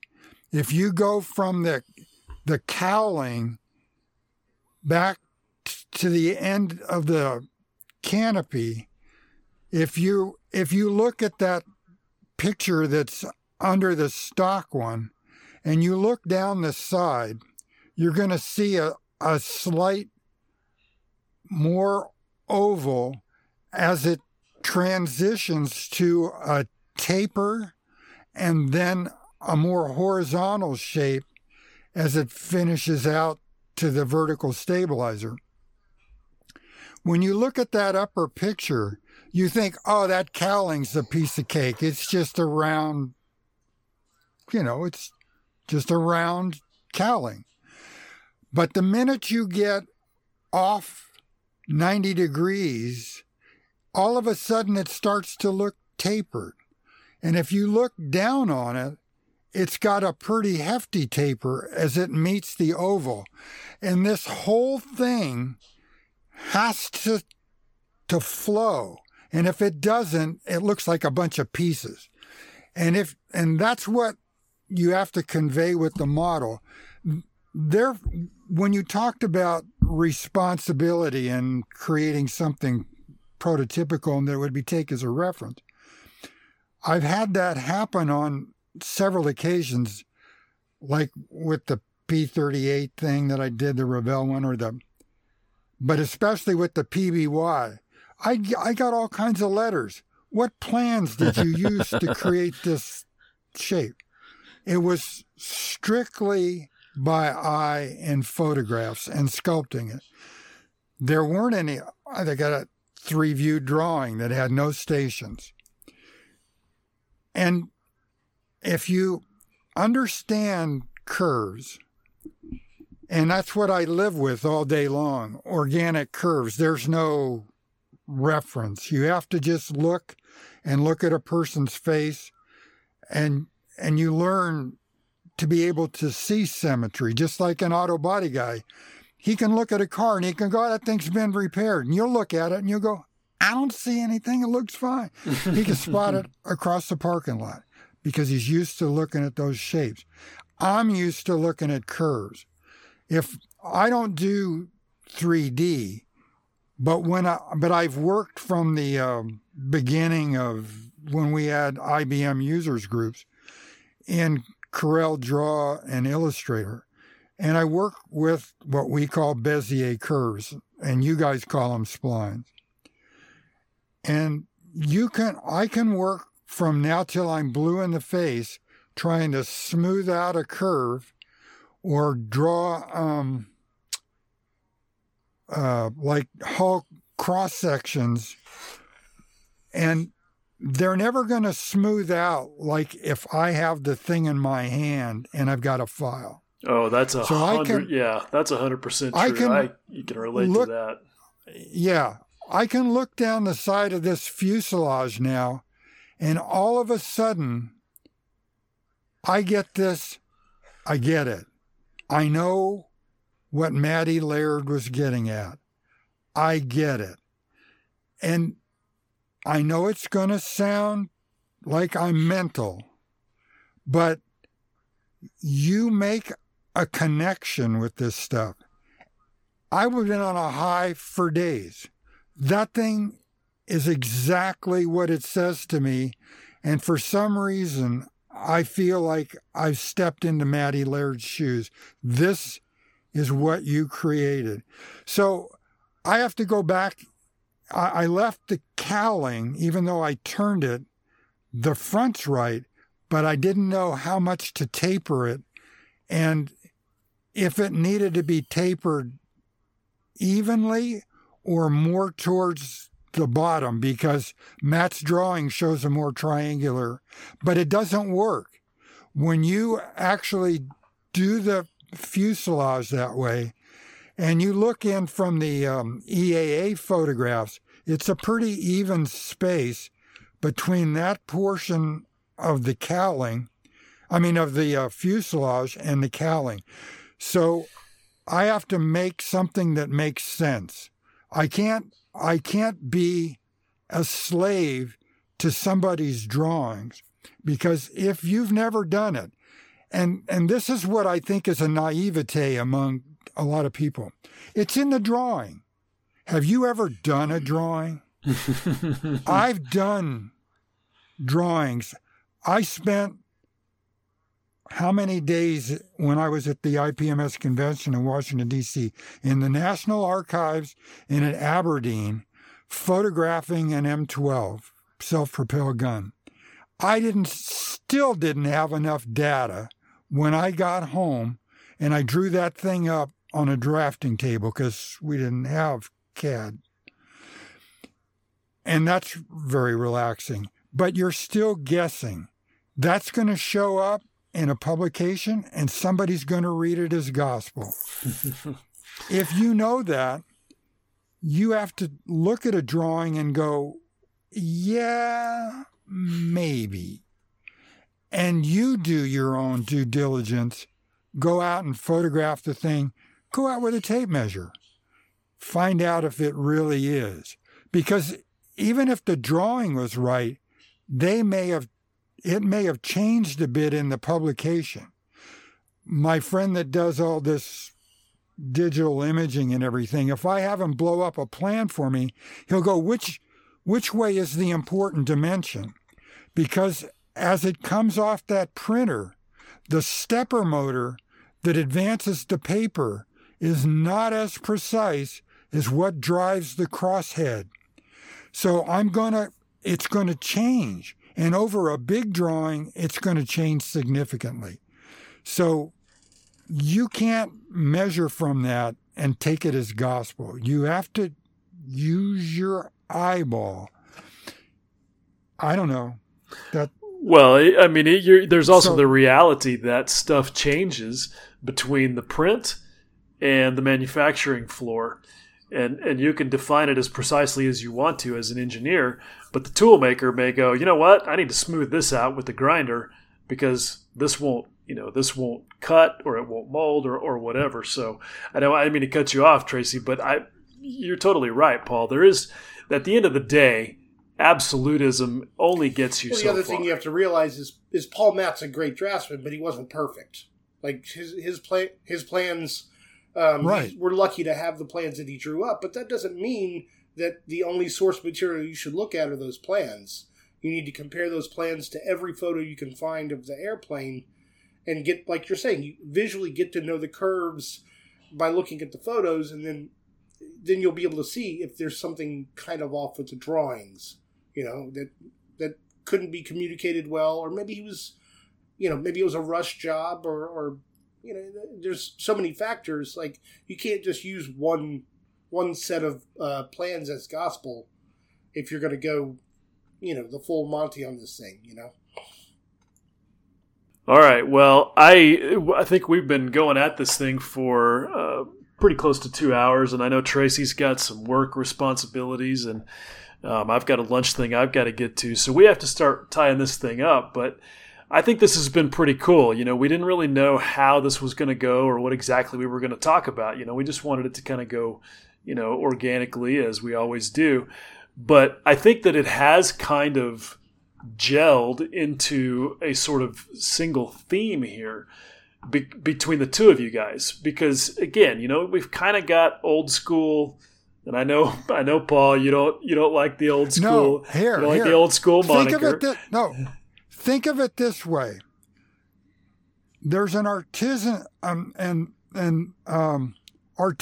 approach, and then there's a whatever you want to call it, digital, I don't know, linear. It doesn't mean that it's art. I mean, I drink artisan coffee. All that means is the guy brews it he roasts it in small batches by hand. When you see these great simulations of like it's cast plaster, if you go into an Italian building, and you think that arch is cast, but it's not. It's painted. It's flat. That was an artisan. That's not necessarily an artist. You could be a craftsman, but it's serious to you. You're an artisan. It's not just a job.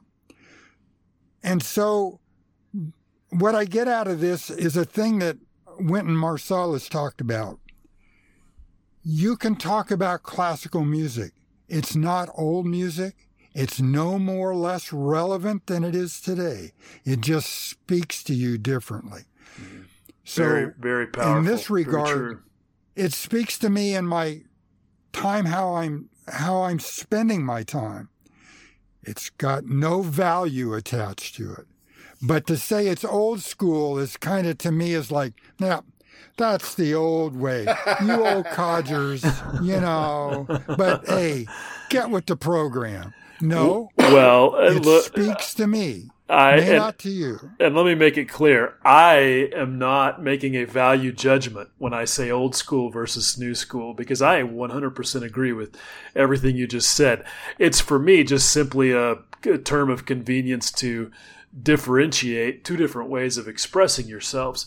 I mean, you're doing it in the traditional way, if you want to call it that, by hand, off of paper drawings, and you're carving it. Yeah, except I was also, the majority of that model is done old school as well. Yeah. Yeah, I mean he started that in there are digitally created things because that was the only way, in a way, to do them.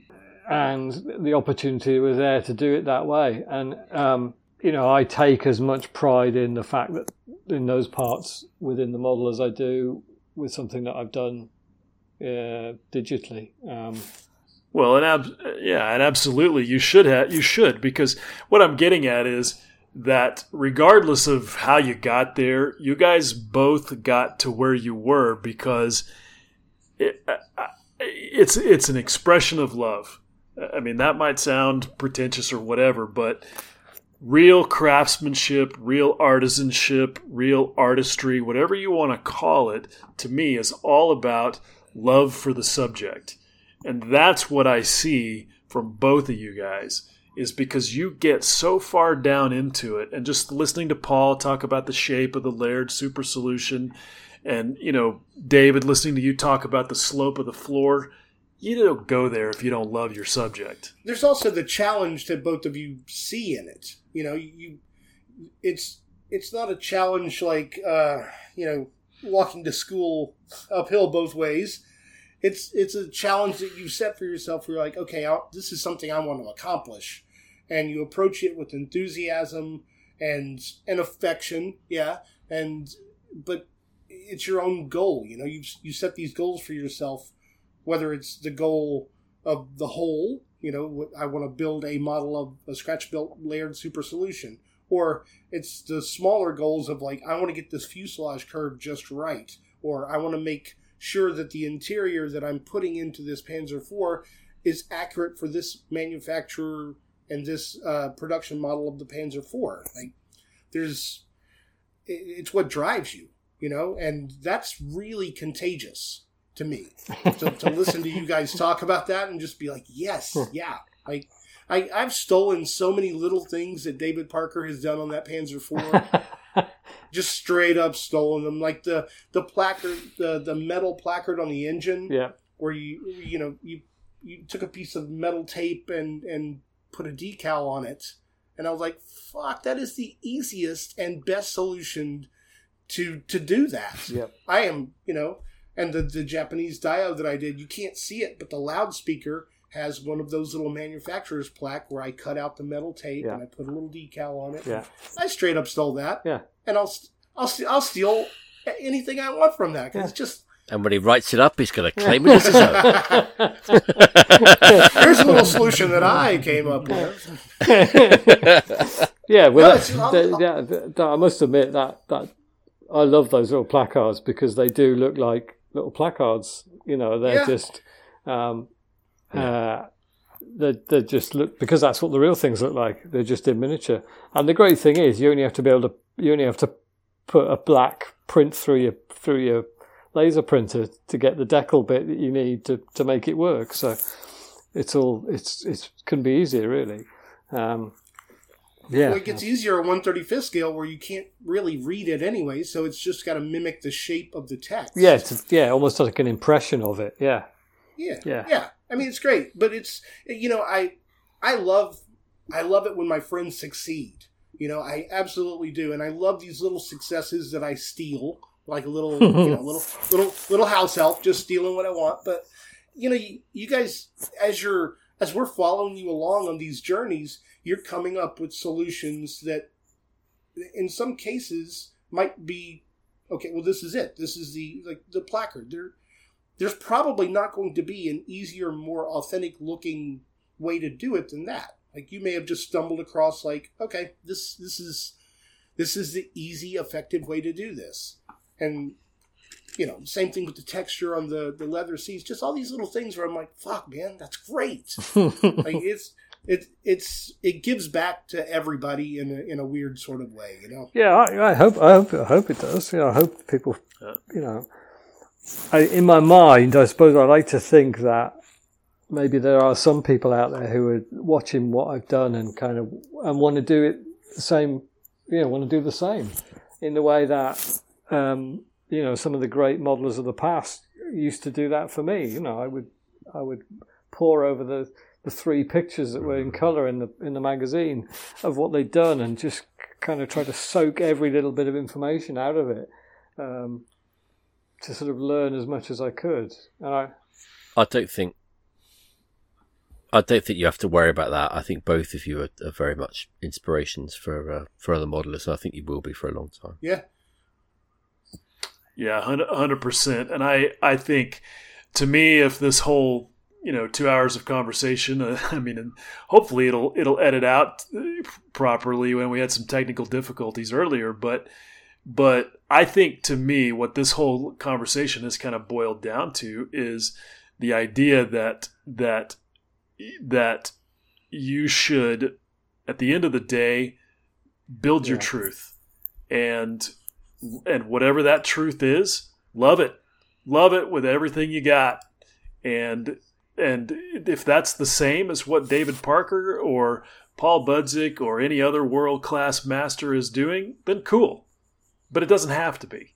It just has to be your truth, and you just have to love it. Yeah, I think that. But I think you've got to be honest with it as well. I think you need to be. I think don't let yourself off. Don't go. Yeah, it's close enough, or that gap's. If you don't, Yeah, don't cheat yourself. Somebody said something to me the other day. Said, "Oh, that's." I said, that's the wrong shape. Oh, well, he said, it won't be really visible in 35th scale. And I thought, well, it is, because I can see it. And I'll always see it forever if it's wrong. It matters. It matters to me. I mean, that old thing that people say, well, I'll know it's there. Yes, you will. And if that's what drives you, that's really all that matters. And thanks to the internet age, if you post it, so will everyone else. But I think sometimes you need to sort of just have a word with yourself about, like I've done that. I've sort of taken a shortcut with something, and then I thought I'm not happy with that because I know it's not right, and I've just let myself off with it, and I think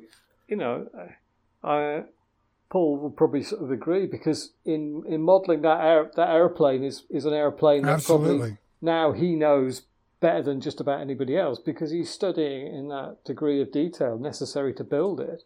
But Right. he could justify making it parts of it any shape he wants, because nobody knows better than to disagree with him. But the fact is, he's not going to do that, because that's not what he's about. It's about representing the thing as it actually was, not kind of just taking a shortcut and chamfering this bottom corner because it makes his life easier at this point. It's about that truth of accuracy. If we're making a scale model, there's a difference between scale modelling and just generic model tank or generic model aeroplane. And I think people should be a bit more sort of firm about that and just go, well, yeah. I mean, not to the point of making life miserable for yourself, but I think if you don't have a degree of realism about what you're doing and what you're representing, then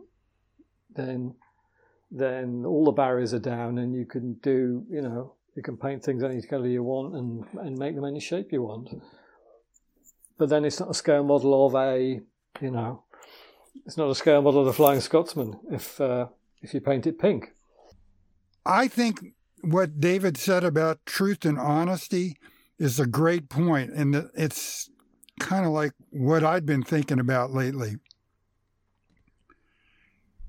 You didn't omit something or whatever because you were lazy, or it might be because you couldn't do it. But if you could, or you just fobbed it off, then you're not being honest. You're not being truthful with yourself. What are you doing? I mean, what that says is that what you're spending time may not be as valuable to you as it could be. I mean, if all you're looking for is just to glue some parts together and you truly, truly are just happy with that, okay. But if you're trying for something else and you just say, no, you're not being honest. And I think what David said is right to the heart of the I think that comes back to this whole rivet counter sort of thing again, which is thrown around in a disparaging way. But yeah, if you look at all the great modelers, anybody you care to sort of pull out of from whatever genre of modelling, the truly great modelers are rivet counters. Absolutely. That's why everybody, esteems their work, because they are paying that attention to detail, to finish, to colour, to all the things that make a truly supreme scale model are as a result of that finicky attention to fit, to detail, to colour, to all those things. Bring them together, then that's the end result. And they didn't get there, and they don't get that result by shrugging a part off or forgetting about some detail or going, well, it doesn't really matter. It's because they really care about the thing they're doing, and if you really care about it, then you want to do everything as well as you can. Yeah, absolutely. And the rivets that doesn't mean literally the rivets or the shape or the technical, maybe for you, but take when we talked with Margot Krumbeke, for her version of rivet counting was all about highlights, shadows, and midtones in each and every fold of cloth. It's whatever it is. It's an obsession, and so I know what David is saying when he points out that it's often used as a pejorative, because it is, but it's just sorry people out there who don't like it. That's what it takes to become a master at your craft. Yeah, I think it's a phrase I'd like to see sort of stamped out, really, because it's just it is so kind of hypocritical in so many ways I know But you don't see these people working at that standard going around belittling people who aren't working at that standard. They're often there, if they're proffering advice or information, it's usually with a good intention to sort of help and assist, or, it's not done to sort of, and I think, as Tracy said before, quite often you end up just not saying anything because you think, well, I'm not, going to get kind of... It's almost worse because let's be honest, they don't have the balls to come to the people who are really, really excellent modelers and just say, well, you're a rivet counter. They don't have the balls to do that. What they do is they attack the people who aspire to be that good. They attack the people who are on their way, who are putting the time and effort into being as good as they can be. Those are the people they attack. Yeah. And it's like, well, I'm doing what I want to do. I'm trying the best I can. No, I'm not fucking David Parker, but am I copying David Parker? Yeah, I am, because that's part of my journey to get there, is to you can't not wear your influences on your sleeve, but also at the same time you can't just break somebody down honestly because they're better than you and they're not famous. Because you they don't have the balls to say it to people who are famous. I've had people say it to me, but it does. I usually find it quite, it's like a badge of honor for me. Damn right. I make sure, Yeah. I just wish there was an adequate retort, because Assembler doesn't really cover it. Fuck off. That works. It's that always so works. Amateur. It's such fucking elementary school playground bullshit. Or the implication is that you're not having fun because that's the way you're working. Yeah, that's the worst. Yeah, well, yeah. I model for fun. Yeah. We all do. Yeah, I'm having a lot of fun. Thanks. I build for me. I'm just in this for fun. Modeling. What do you think Paul Budzik's doing? Yeah. Modeling is not exercise. It's not it's not like it's not. I think we can all agree. I don't think exercise is fun. Right. Yeah, we clearly do this for fun. It's not a chore for us. Yeah. I mean, yeah, okay, some of us get paid for it, but at the same time, we do it anyway. I mean, yeah. It's not, we don't do it to get paid. We just found a way to make it pay, but we do it because we love it. About it. Yeah, it's absolutely. Yeah. I just like making things. If it paid well enough that everybody was driving Lamborghinis, there'd be a lot fewer people calling people rivet counters. That's true. They'd be in line for the job. Yeah. Some hard truth right there. All right, well, guys, this has been good fun, and I know Tracy is chomping at the bit. He's got to be at work. He's an adult. I've got to go and polish my Lamborghini. So. That is a joke. All right. By the way. Well, look, just don't. Before you get but I could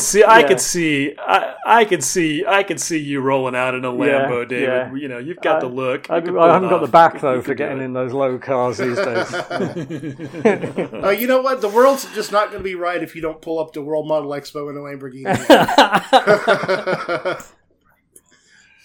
All right. Well, I just want to say thank you both so much for giving us your time today. I really do appreciate it. No, it's been an extreme pleasure. I mean, I can't. And Chris, I can't thank you. Well, you know what, Paul? So I don't have to pay you now, yeah?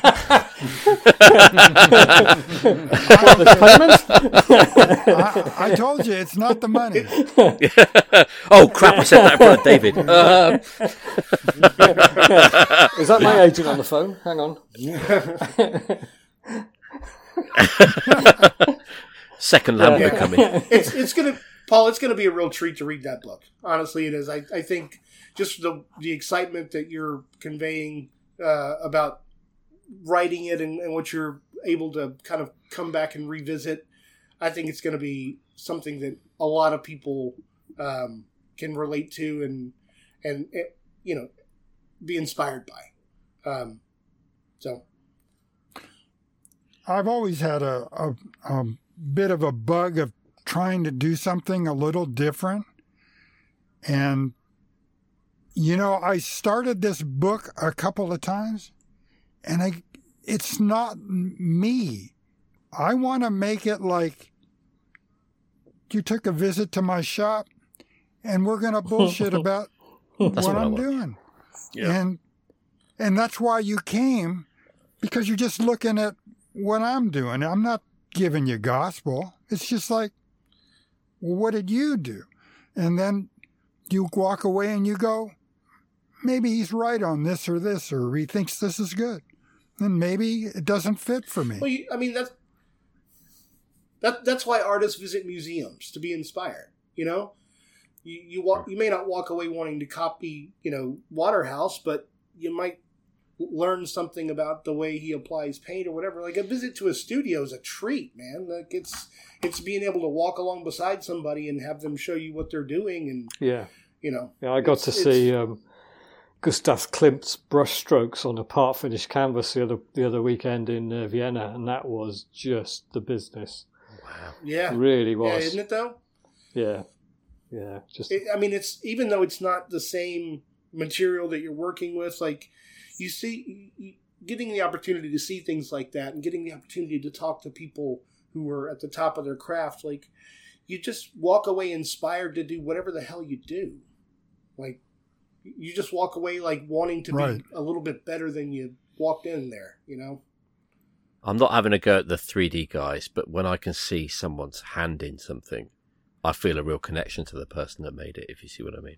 Well, It's one of the reasons I like ceramics so much. We 3D guys see that as well, and I have complete respect for it. But surely the thing is, however it's generated, you shouldn't be able to see the hand of anybody in it.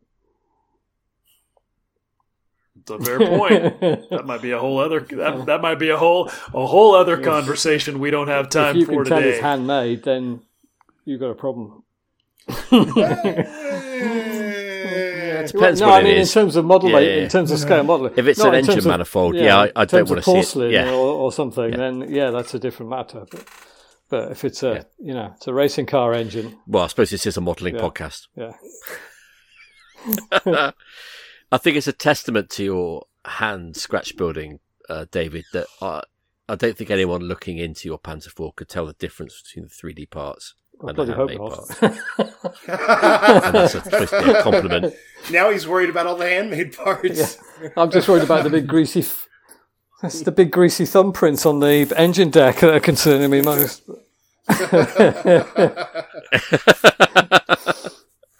How dare you not make a scale thumbprint? It has been done, yeah. I have done that. Yeah. All right. I've done dirty handprints on the... Well, actually, all around the breech has got greasy handprints. Yeah, and that's some next level shit to try to tackle that. Yeah. Breach and tackle? Anyone? No? Okay. No. All right. That seems All right, Tracy, take us out of like here. a great place for all of us to just shake our heads and walk away from this whole thing. Drop the mic and turn away. Yeah.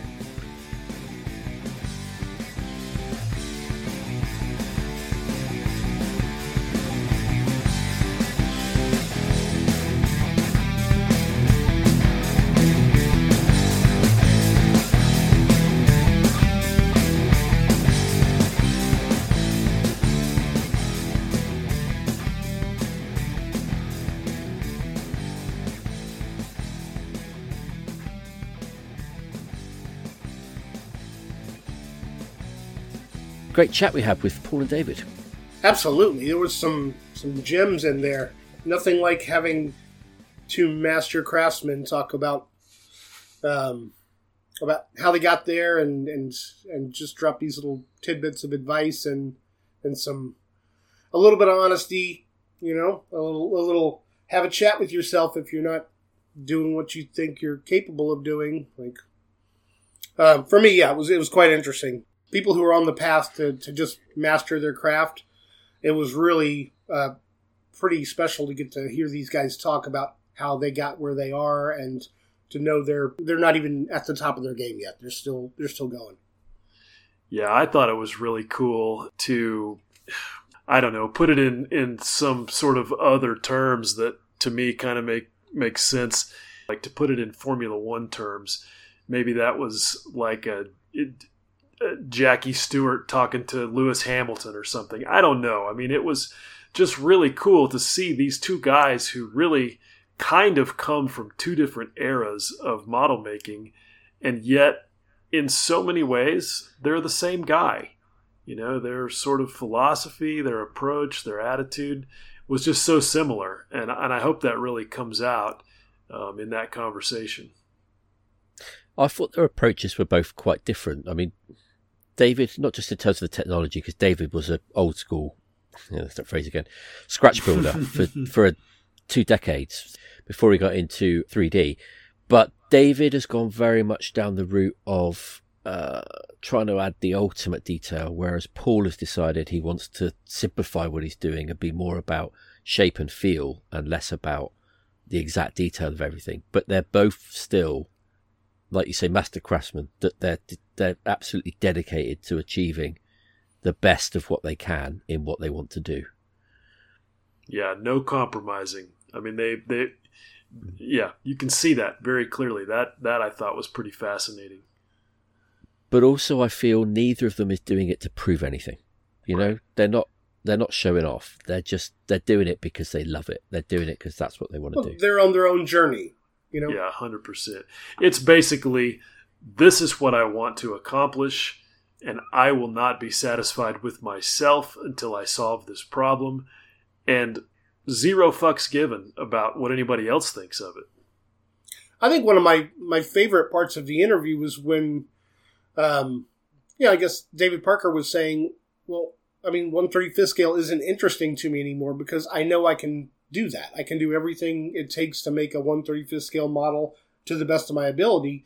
And now he's shifted over to 1/16th scale where he's given himself new challenges and he's able to sort of, you know, like we talked about with textures and things like that. He's really getting to do more of what he wants to do, maybe in a small scale, but the larger scale enables him to, you know, it's like he's painting on a bigger canvas, you know?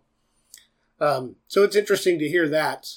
And I think both of them sort of alluded to, like, well, we know what we can do, and we're not interested in really doing that anymore. We're interested in, like, continuing to push ourselves into the areas that present challenges for us. Absolutely. Absolutely.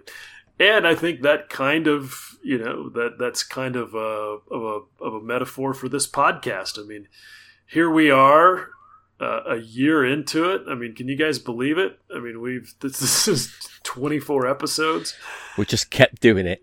Yeah. Yeah. And I'm like Chris. I'm not a big birthday guy, and I don't get too wound up about the whole special occasion thing, but I think it's, you know, I mean, just to kind of reflect back on what we've done over the last 12 months, you know, it's pretty cool. We've had some pretty cool conversations with some amazing craftsmen, some amazing model makers. This has been a rare pleasure for us. I hope it has been for the listeners as well. I know it's improved my modelling. Yeah, absolutely. Yeah, maybe not in ways other people can see yet, but I know in the way I feel about it and the way I think about it. Absolutely. The way I think about it, the way I view my own work is completely different.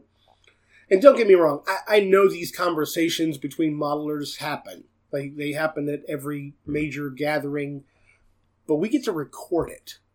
And we get to share it with everybody. And I think that's the thing I'm really the proudest of this podcast, is that we're not only able to have these conversations with these people because that's what we want to do. We're doing that part for ourselves, but we're recording it and presenting it to people in the hopes that they're getting something out of it too. And it feels good to be able to share those conversations with people. And it makes me wonder, like, how many, you know, pre-podcast days or just when people get together in a more relaxed setting and talk about modeling, like how much you miss, you know, how much knowledge is shared. And how many wacky anecdotes, but at least we're able to share our conversations with people, which I really am happy about that. Yeah, it's pretty cool. But I'll be honest, for me, that's kind of a bonus because I've always looked at this thing kind of like back in the day when I was doing some paid photography, and I got on board with one of the motocross magazines, and that press pass, that was an inside ticket to hang out with my heroes. And right. I really kind of see this in the same way. These are all guys whose work I've admired from afar, and just wished that I could, get inside their head and see what I could learn and see how they tick. And for me, that's been the really cool part of it. And I would have done it even if it had always just been the three of us and whoever we were talking to. But I hope everybody out there knows that we really are grateful for everybody who's decided to tune into our nonsense and put up with our shenanigans. That's a bonus, but it's a really nice bonus. Yeah. I set out when I asked you to, we got together and discussed how we could do this and whether it was worth doing, to make the show that I wanted to listen to. And I just really incredibly gratified that so many other people want to listen to it too. Because I don't want to flex about listening figures, but they're pretty good. So there's obviously a real appetite for this kind of conversation out there. And I'm really grateful that people are into that. Well, at the risk of waxing maudlin, let me also say that the sort of unexpected benefit of this was getting to hang out with you two idiots at least once every couple of weeks. Yes, great fun. Yeah, it is. It's been really cool, and you two guys have helped me with my model making. I'm grateful that I've been able to bounce stuff off you guys, and you guys have been, like, nope, that doesn't work. Go back and do it again. And it's but just to get to know both of you guys better, and this is something that has brightened my day many times over the last year, and I'm looking forward to another year of it. Yeah. Yeah, what a lot of people don't realize is, we're good for each other's mental health. We've all three of us have reached out to the other two and just been like, man, I'm having a shit day. And, sometimes we can talk through it, but other times it's like, I'm having a shit day and I cannot wait to talk to you guys tomorrow because I know that that's going to change everything. And so many times it does. I don't think any of us come across as grumpy while we're recording, because I think whatever grumpiness you do on the chat, not really grumpy though. Speak for yourself. No. I am. Well, I know that my mood has been improved as soon as we all get together.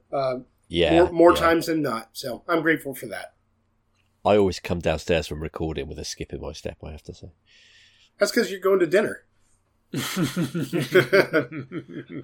I have to say as well, I was a bit worried we'd run out of ideas and people to talk to and things to talk about by probably episode 6. There's no danger of that. We're a year in and still loads to do. We've got a list of people we want to ask on the show as long as your arm. Longer. Yeah. All right, we're going to have an ad break there, and then we'll be back with a very special interview with Alexei.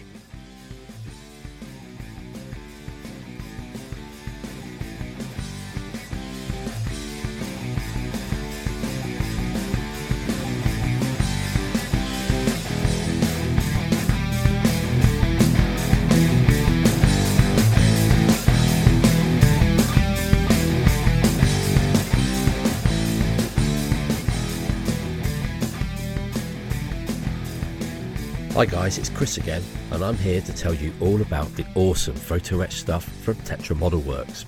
Tetra Model Works do everything from armour to aircraft to ships. They cover scales from 1/700 to 1/350 to 1/72 to 1/48 to 1/35 and 1/32. New releases from Tetra include 1/35 Mark 23 MTVR with armour protection, interior and exterior sets for the Trumpeter kit, 1/72 sets for the STL-56 Francisca from Takom, and M983 Hempt and M901 launching station with MIM 104 Pack 2 for Trumpeter. and 1700 sets for the PLA Navy Type 0728 LST from Trumpeter and the 1700 Japanese light cruiser Yubari from Pit Road. All these and the highly popular sets for Russian, British, American and other armour and ships, and those detail sets for aircraft, are all available from your local Tetra Model Works dealer. Visit tetramodelworks.com to find out who your local dealer is today.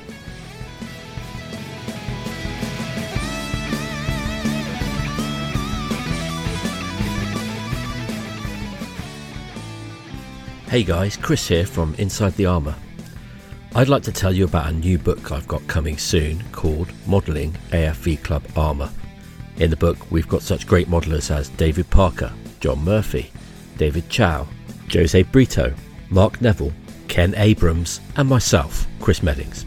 Subjects range from World War II to Cold War to current armoured fighting vehicles. The book will be launched at the World Model Expo show on the weekend of the 1st of July. However, pre-orders begin in the middle of June.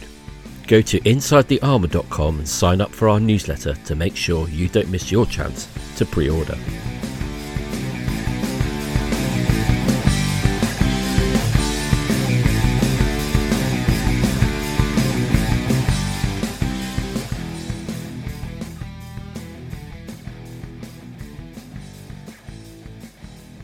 Okay, so next on we're going to have an interview with Alexei Belov from Proper Planes. Some of you will probably know that Proper Plane is based in the Ukraine, and Alexei's here to tell us about his company, his situation and how things are for them at the moment.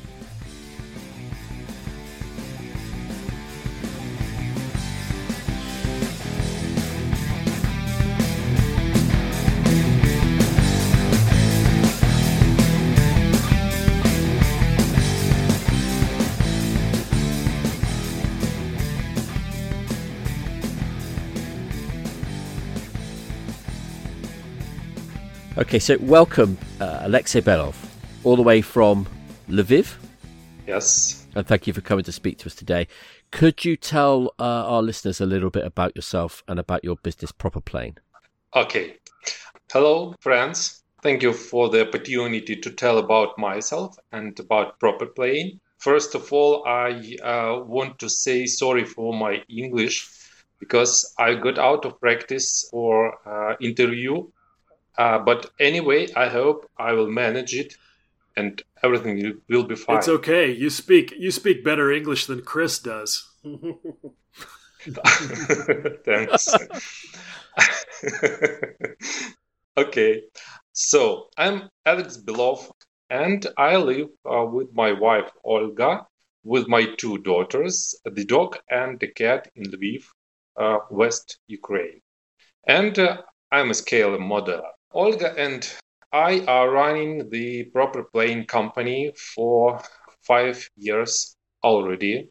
And as far as I remember myself, I've been making different things, playing with constructors, making different models, and I have started from the any paper applications, different wood things, woodworking.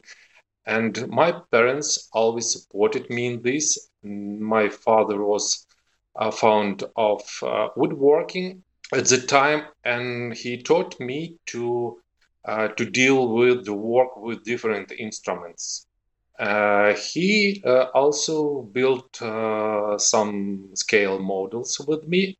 And it was very, very interesting for me, and I fall in love in scale models. And I have built my first scale model without any support when I was 5 or 4 years old. I don't remember it exactly, but I clearly remember that it was Supermarine Attacker by Nova. It's a Soviet version of Frog models. I think it was there were much worse than original Frog models because they were made in Soviet Union, and Actually, they were awful, but we have nothing except them, and they were very cheap, very cheap.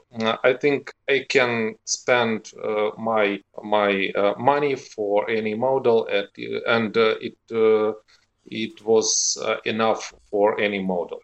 I can change 1 or 3 ice creams for any model, but sometimes I was lucky enough to get plastic art models. It was, as you remember, it was East Germany company. The models was not very good if we say about the present standards, but they were very colorful, and there was some paint to add, and they had very beautiful decal. Unfortunately, our models hasn't got any decal. The first model, as I said, was Supermarine Attacker, and it was a very simple model, and I used my mother's set for nail care. I think everyone started from this. Some people still use it. Yeah, some people still do. There is no special instruments for this, and we used everything we had. And as far as I remember, the main problem with the canopy, it was totally destroyed, and it was almost melted by the glue. Yeah, sounds like my first airplane. Yes, I tried to repair it for several times, but it unfortunately was unsuccessful. But it was a great experience for me, and my parents tried to find any model they could. And as I have said, the best kit available in Soviet Union was plastic art once, but in town where I lived in the time, they were very rare. Then, when I was 12 years old, I worked all my summer holidays to get some money, and I have bought the Matchbox Walrus. Do you remember this model in 72nd scale? Yes. It was very beautiful plane and a very pretty model. And it was very expensive for me. I spent for it the fee for 2 months work for this model. It's quite funny to think about it now because it was totally different money value the time and now. Okay, so I have a question, and this is kind of a silly question, but I'm just curious. What kind of job did you have when you were 12 to earn money for that kit? I worked as a gardener, something like gardener. I keep the flowers, and I work in glass house. Oh, yeah, greenhouse. Greenhouse, they grow the flowers, and I have to keep these flowers every day. I woke up at 4 o'clock in the morning and go to this job, and came back home at 2 or 3 o'clock in the afternoon. Very cool. That's dedicated. You really wanted that Matchbox kit. Yes. Yeah. I hate flowers from the time, actually. So, and I won the first prize on the show the time. It's inspired me to build even better models. And since the time, I've got the different prizes on national shows, and even I got the Grand Prix of the Kiev scale model first in 2015, and by this time it's the highest prize I ever won. What did you build for that one? It was Zero. It's Tamiya 48 Zero, and I spent about 2 years for this model. But it's the greatest model I ever finished. It should be after 2 years. Yes, and then I made another model of Supermarine Spitfire and get the first prize as well. And then I started to make propellers for other modelers. You were a marketing director, weren't you, at the time? Yes, I was a marketing director for 17 years, and I worked at a big company as a marketing director. And when I decided to start my own business, I had to drop this job and concentrate on my own business. It was very hard because my daughter was born at the day when I decided to make propellers. Good timing. When I came to Olga and said here that I decided to make propellers, she was very surprised, and she said that it's a nice idea. She supported me in this, and she became my muse. That's very cool. Yes, she totally support me, and I have no problems with buying the new model. I come to Olga and say, "Have you decided what are you going to present me for my birthday?" and show her the site of Wingland Wings or Tamiya, something else. Whatever you gotta do, right? Yes, and she this experience, marketing and woodworking skills helped us to run our company for almost 5 years. And as I said, Olga has become my muse, and she's a well-known person in Ukrainian modeler community.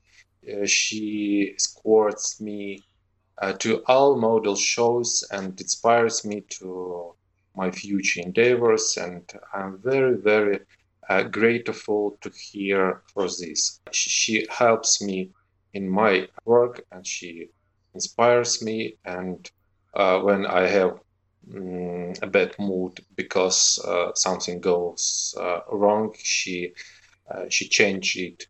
She's always support me in this. That's really nice. Yeah, it is. I mean, that's one of the most important things that anybody can have if they decide to go into business for themselves, as a supportive partner, for sure. I know Tracy knows that. Chris, too. I think it's very difficult to get me to the office because I used to work at home.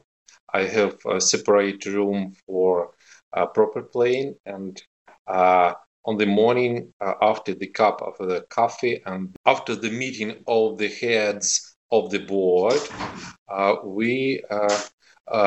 go to my work to the next room where I make my propellers, and Olga keeping the documents and declarations and prepare for post office.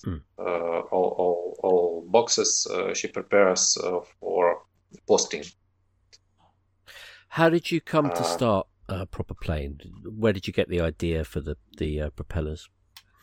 As I said, it was the day where my second daughter was born, and I came outdoor from the hospital, and I had a flash in my mind that if I want to get more, I have changed my my job. And first of all, I decided to make propellers because it's the most attractive part of the model of the planes which were used in the First World War. And it's very difficult to paint perfectly these propellers, and it's more easy to carve it. I say more easy because I have made several hundreds of these propellers, and it's very simple for me. I think no, not simple, but I used to, and I know how to make them correctly. And these propellers attract more attention to the model and make any model more beautiful and attractive. And they always look more interesting on the show than with the painted propellers. And since the time Olga allowed me to buy some sheets of veneer, and I carved the propeller from this and showed to the community. And as I remember, it was accepted by the community very successfully. My friends supported me in this. One of my friends, she's fighting on the east of Ukraine, fighting against Russians. She helped me to develop the logo for proper plane, and I'm very grateful to him. Can I say hello, Adam? I remember you, and I'm very grateful to you. Thank you, Adam. I've got a question. I'm not really a World War I guy, but I agree with you completely about the beauty of the propeller because it's just right there. You know, it's the first thing you see because you look at the engine, you look at the whole front of the plane. And I've seen your work, and it's amazing. They're beautiful, and I think everybody's curious. Do you make each one by hand, or are you using a machine of some kind? I mean, I don't want you to give away any trade secrets, but I'm curious. All my propellers are handmade. Wow. They are handmade, and it's the main problem of my business. I can make only fixed quantity of the propellers. I can't force it and make twice or three times more propellers than I can. Every propeller needs their own time for carving. I use some grinders, but it's not CNC equipment. It's not different non-human work. It's only handmade. It's impressive. With each lamination of the veneer, do you have a piece that you trace so that work goes more quickly, or do you sandwich it together in a more rectangular form and then carve the propeller into shape?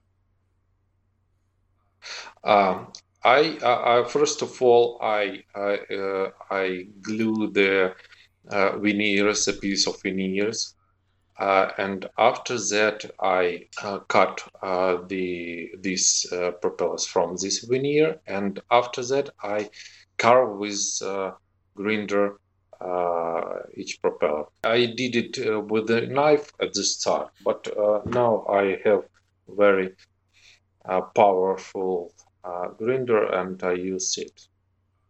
And then polish it, and several layers of lacquer and or future pledge.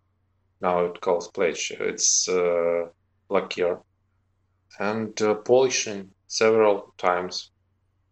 It's very labor intensive. Yeah. Considering how much work goes in, you don't charge a lot at all. Yeah. How long does each one take? I spend 8 or even 9 hours daily for carving propellers every day. And how long does each propeller take on average? It's hard to say, but quite much time. Yeah. It's not very fast work. And unfortunately, I have a cure for several months. I can't make any propeller at once. I need much time to make the plywood at the first, then cutting and preparing the propeller, and I have to dry each layer of lacquer, and it takes much time. And now, if you want to order the propeller, you will have to wait at least 19 weeks. Wow. I can't make it faster than 1 month. So you basically make each one to order then? Yes, I make each one to order because it's more simple, and I have a big queue for them, and actually sometimes I have no any sample to show to somebody because every propeller is being sent at once. Some of them has brass tips. How do you make those? Oh, it's very interesting technology. I have a friend which makes photo etched, and he made me some parts with brass, and I made the special mold which helps me to form the profile of this tip. And each tip consists of 2 parts, the face and the rear. And I glue each of them to each tip, and then sanding, polishing. This is like artisan stuff. Yes. This is not mass production, is it? Yes, it's unfortunately it's not mass production. Yesterday I spent a day to add tips for 3 propellers. Wow. Three propellers were finished with the tips, and it took 1 day, working day. It's not very fast, unfortunately. But the results speak for themselves. They really do. Yes, I hope so. I talked to my friends which works with 3D and CNC equipment, and I tried to realize, is it possible to make these propellers automatically? But it is not so easy, because when I make each propeller, I look at the layer shapes and compare with the photo of each propeller, and I have to keep every layer shape symmetrical. And if I would use CNC, this symmetric would be lost, I think, because each wooden layer could be different, and this difference could be very, very small, but it would be enough to get unsymmetrical propeller from CNC. And unfortunately, it's not easy to get from the CNC this propeller. I have to work by my hand. Yeah, the CAD database would have to be an exact reproduction of the real propeller, and I can imagine with the stuff you're doing, being 100 years old, that would be pretty hard to get. And when you're working by eye, you can just make that judgment real time.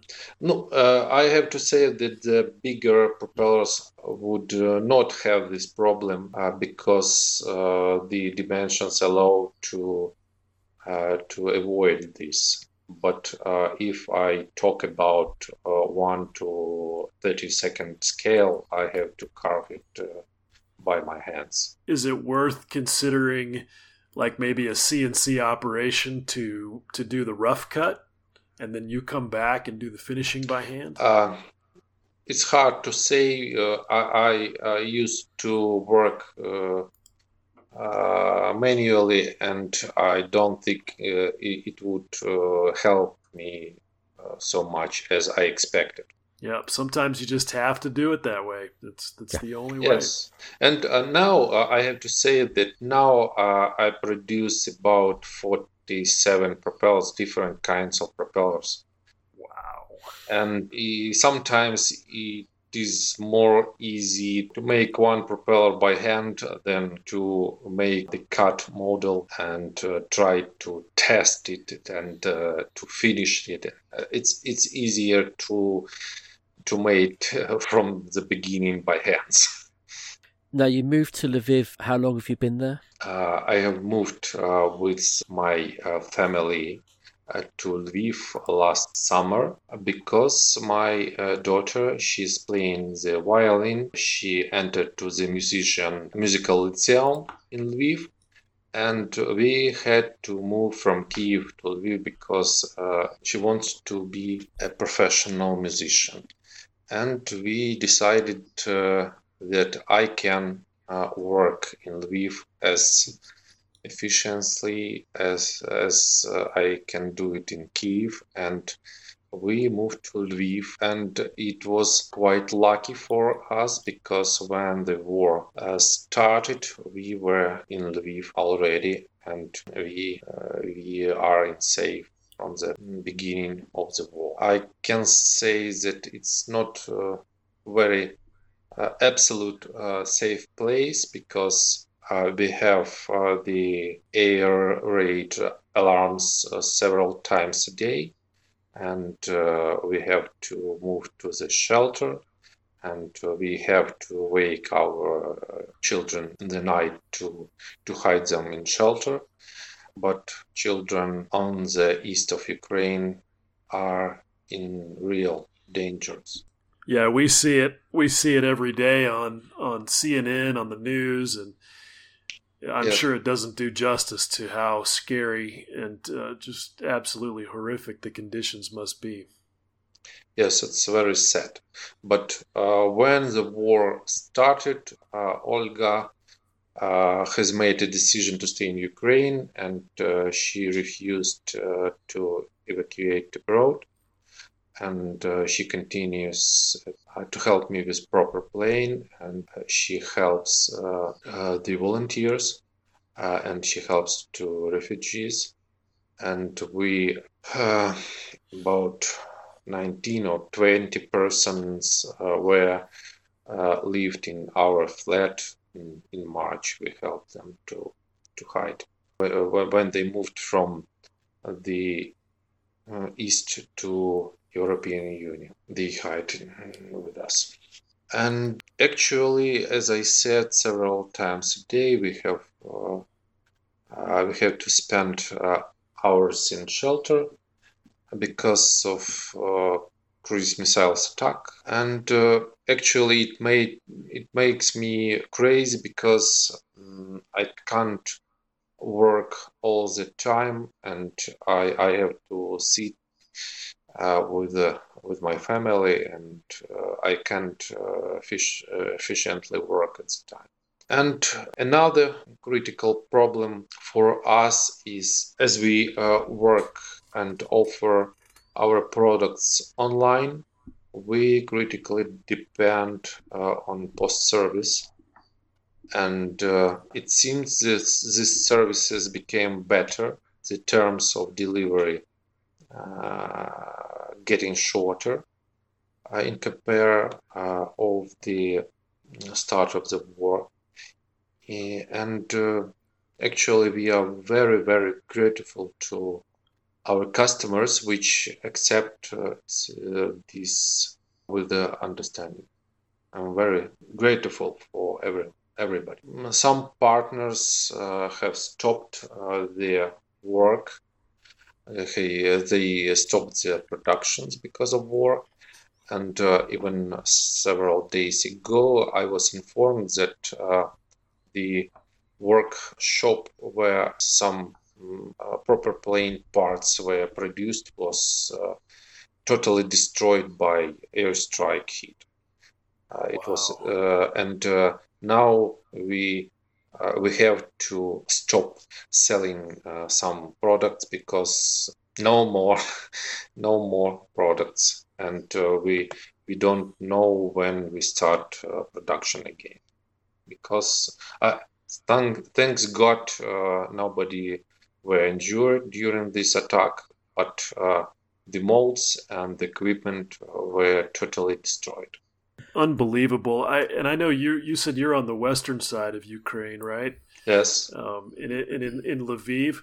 I hope that this is not an inappropriate question. Why are they attacking there? Like, what kind of targets are there that they feel that they have to go after? It's simple. First of all, it's Russians, and the second, they trying to destroy the railway communications because the arms and different products are coming to our country from the west, and everything is going through Lviv, and they try to destroy the structure of the railway, and they try to hit the railway stations, railway depot, and different communications. It's their strategy. And the another problem that they try to destroy our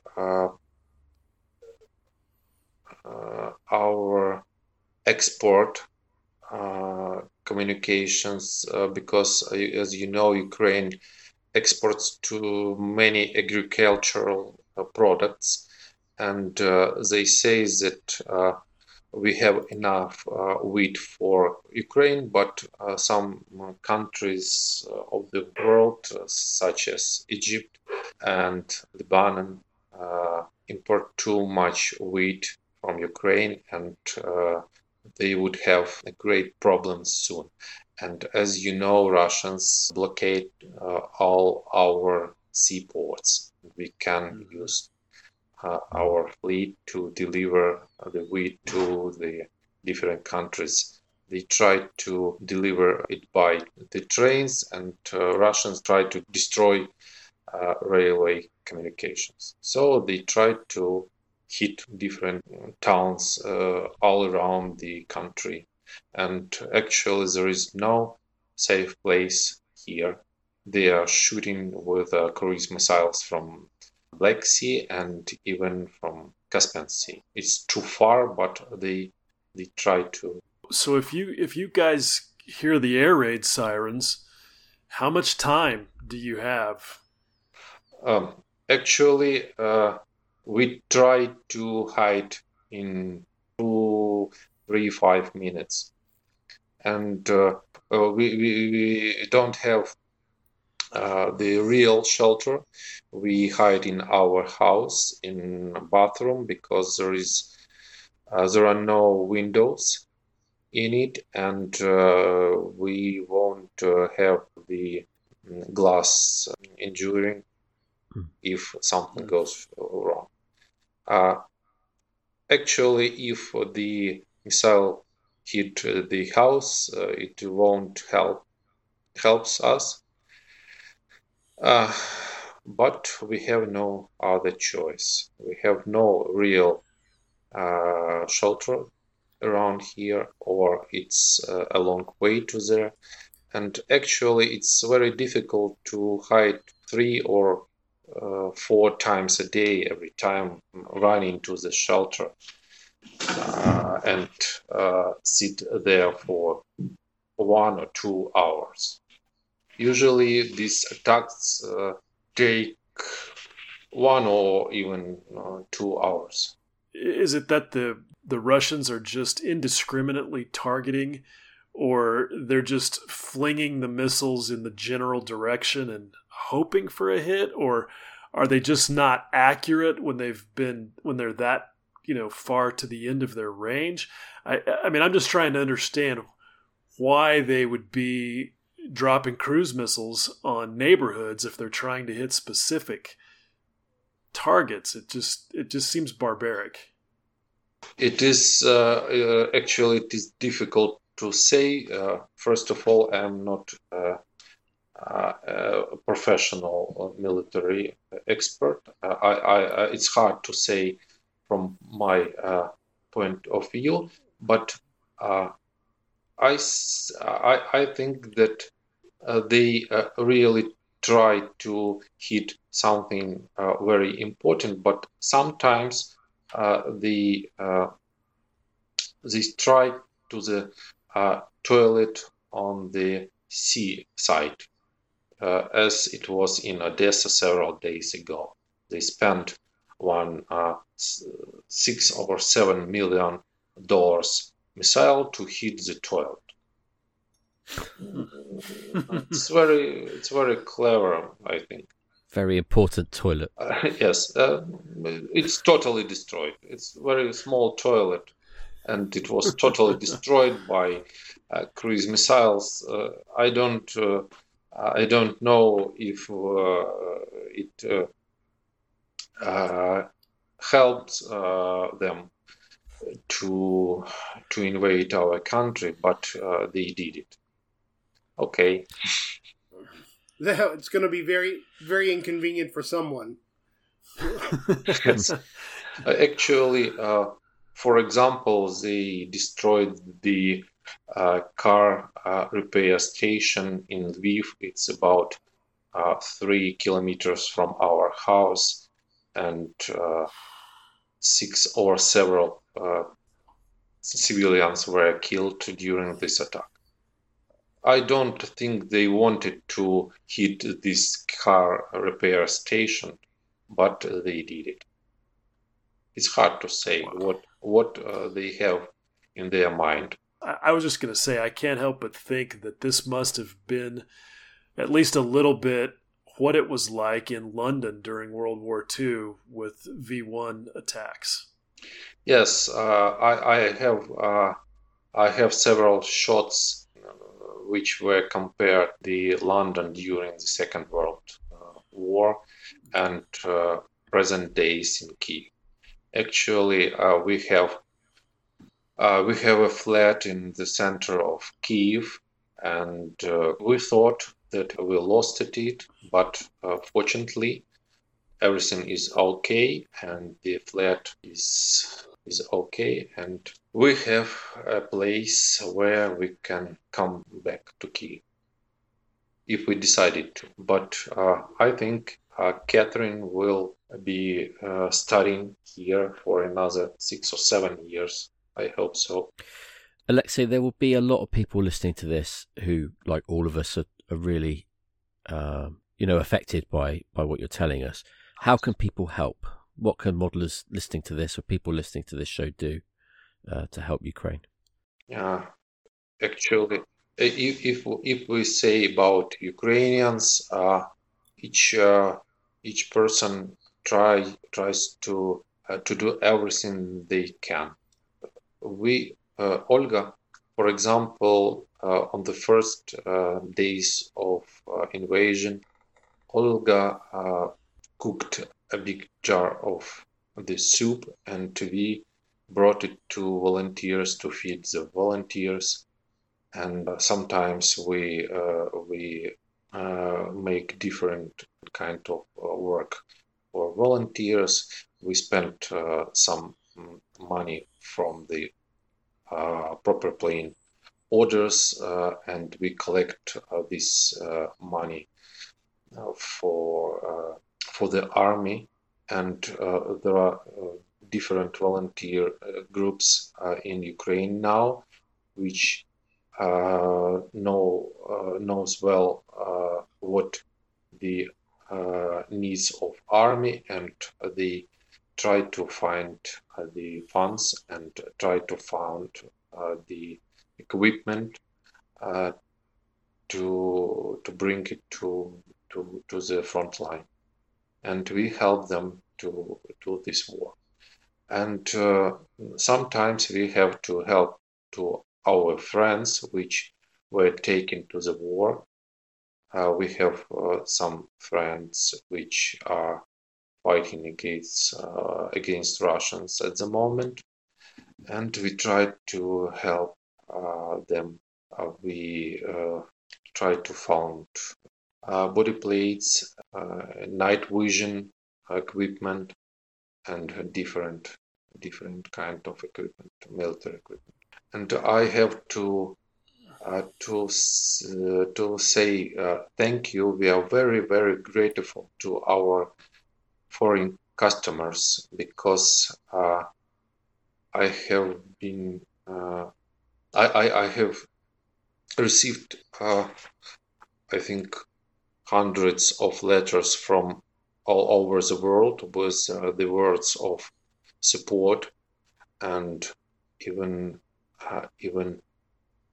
customers which bought some decals some years ago, they decided to write a letter to support us in this situation, and I'm very grateful for this. And now we know that we are not alone in this fight with the evil. Another tough question, Alexei, but you are in your 40s, you've got a family, you've got a business. Is there a chance that you yourself would be called up to have to go and fight? Actually, I don't know exactly, but in this case, we have a plan to for my family to move to abroad, because I don't think that they would be safe here without my support, because unfortunately Olga cannot carve propellers, and we would have to stop proper plane in this case. So people listening can help you by ordering from Proper Plane, yeah. Yes, and I'm very, as I said, I'm very grateful for this.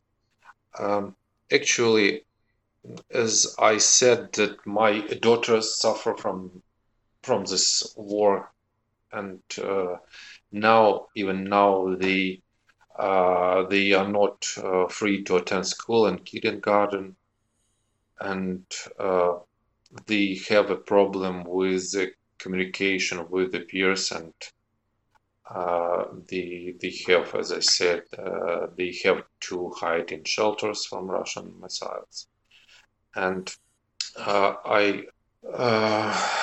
actually I don't want them to go through it, but we have no choice.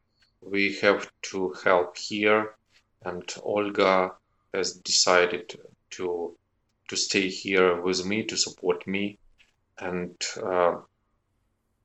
if the things go wrong, we would have to evacuate them abroad. We love our homeland very much, but we will have to take this decision to save their lives and to stay safe. It puts a lot of things in perspective. You know, for those of us who are so far away from the conflict and don't have to deal with these things on a day-to-day basis, you know, it makes the silly things that we get frustrated about with our own lives seem just extremely insignificant. And I just have to say, I really admire your courage and your resilience, your resolve. Everybody demonstrate their best or different sides of their soul. And actually, we had very great plans for this year. We wanted to visit to different shows. We wanted to show and to release new products, but now, as you know, they don't allow Ukrainian men to cross the border, and we have to stay home. We can't cross the border even for business purposes, and we can't visit any show. But I really hope we would meet next year, and and definitely we will drink a lot of beer, and we hug each other and shake hands, and I will have the opportunity to say thank you to each our customer which didn't drop us in this situation and which found the words of support to us in this situation. And guys, I want to thank you for the job you have done and you continue to do for us, and we know that we are not alone, and it's very important for us in our struggle for independence from Russia, and it inspires us to keep strong and carry our fight on. It's a small thing, but we just want to help, so we'll do whatever we can. As they say, the small thing make a big result, and everybody make our victory closer. We know you'll win, and we can't wait to meet you, Alexei. I do hope that the victory is closer to us day by day. Yes. Well, you guys are giving them hell, man. I don't think the Russians expected it to be what they're getting, and you just have to know. I have said that I don't expect Ukrainians can do it, actually. And I didn't expect Ukrainian raised for the struggle, and the Ukrainian are so brave. It's very it inspires when I see how young people drop everything and go to the war to fight against enemies. Alexei, is there any message you'd like to give to listeners? Anything you'd like to say to them direct? As I say, I want to say thank you, guys. Thanks everybody who helps us and who support us. Thank you. Thank you for taking the time to do our silly little podcast. You've got way more important things to think about, and so we really actually I would prefer to carve the propellers all my life and not to fight with Russians, but it was not my decision to invade neighbor country. I don't understand why they are doing this. I don't understand why. I don't think any of us do.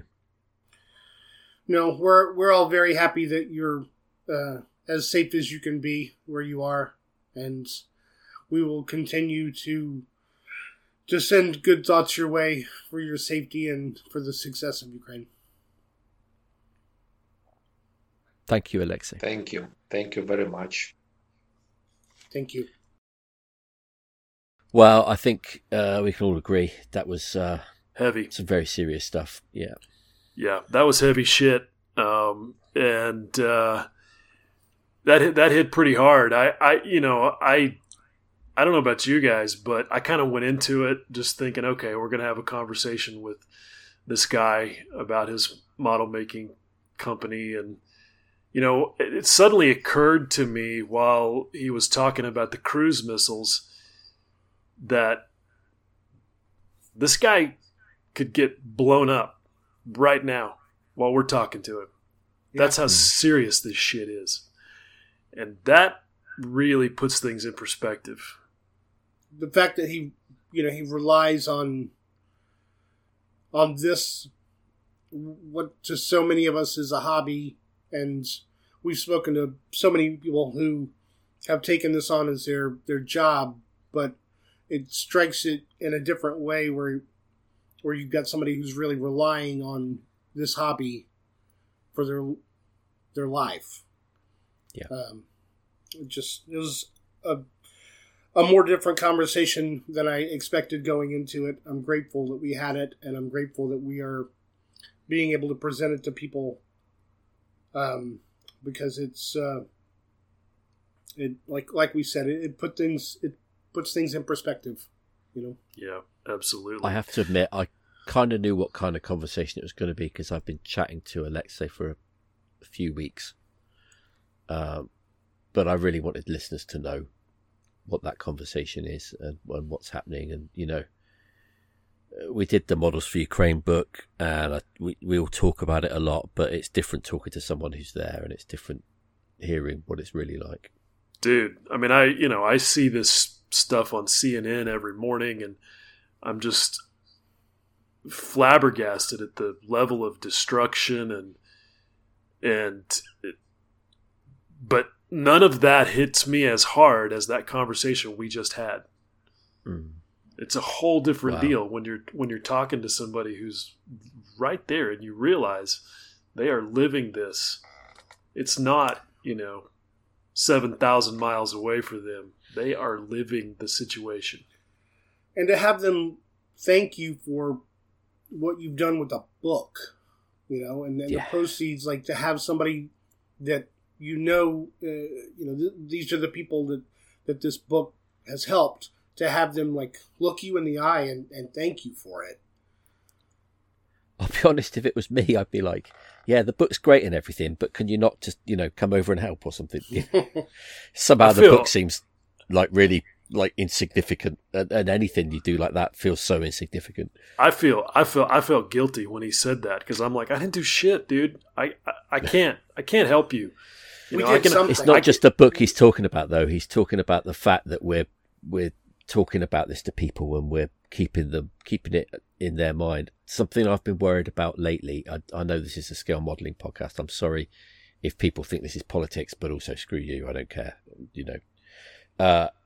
I do worry after a while you get this with everything, that it's people get kind of compassion fatigue, and that it's maybe moving out of people's minds. And I just, it's still happening. It's still bad. It's still going on. Yeah, 100%. And if this interview is too hard for you, yeah, come on, get your shit together. Because really, or if it's too hard for you, ask yourself if it's too hard because you could help and you're not.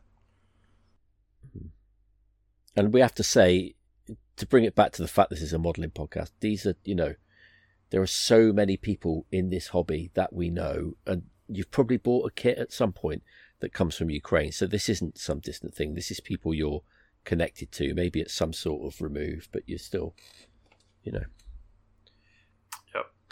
I know I've got a Wingnut Wings Sup with Camel in my stash, and I will be ordering a propeller for it, and I don't give a shit if I ever get it. I've ordered some, and I'm not in any urgent plan to build them. I just thought, I'll order it now. If it takes 6 months, if it never comes, doesn't matter. It might come, might not, That being said, I've ordered some things from Ukraine, and at the moment it's taking 4 to 6 weeks. So you will, if you want your stuff, you'll still get your stuff, but your money will help. And Alexei didn't mention it this time, but we spoke about it earlier. I think he said nearly every model business in Ukraine is taking the money that we send them for kits and what have you, and using it to help people. So, it sounds crazy telling you to buy kits to help, but the money will go to people who need it, and it does help. Hardcore stuff, but, that's what we decided we wanted to do with this podcast. We want to keep it real at all times, and I don't think it gets more real than that. No, it's been, we've certainly brought you two very different things with this anniversary episode, but that's what we wanted to do. We wanted to talk about the hobby, but we also wanted to talk about, people in the hobby who are have their lives in jeopardy. I mean, it's our show. We'll do what we want. And that's what we wanted to do. All right, guys. On that note, should we say goodbye? Yeah.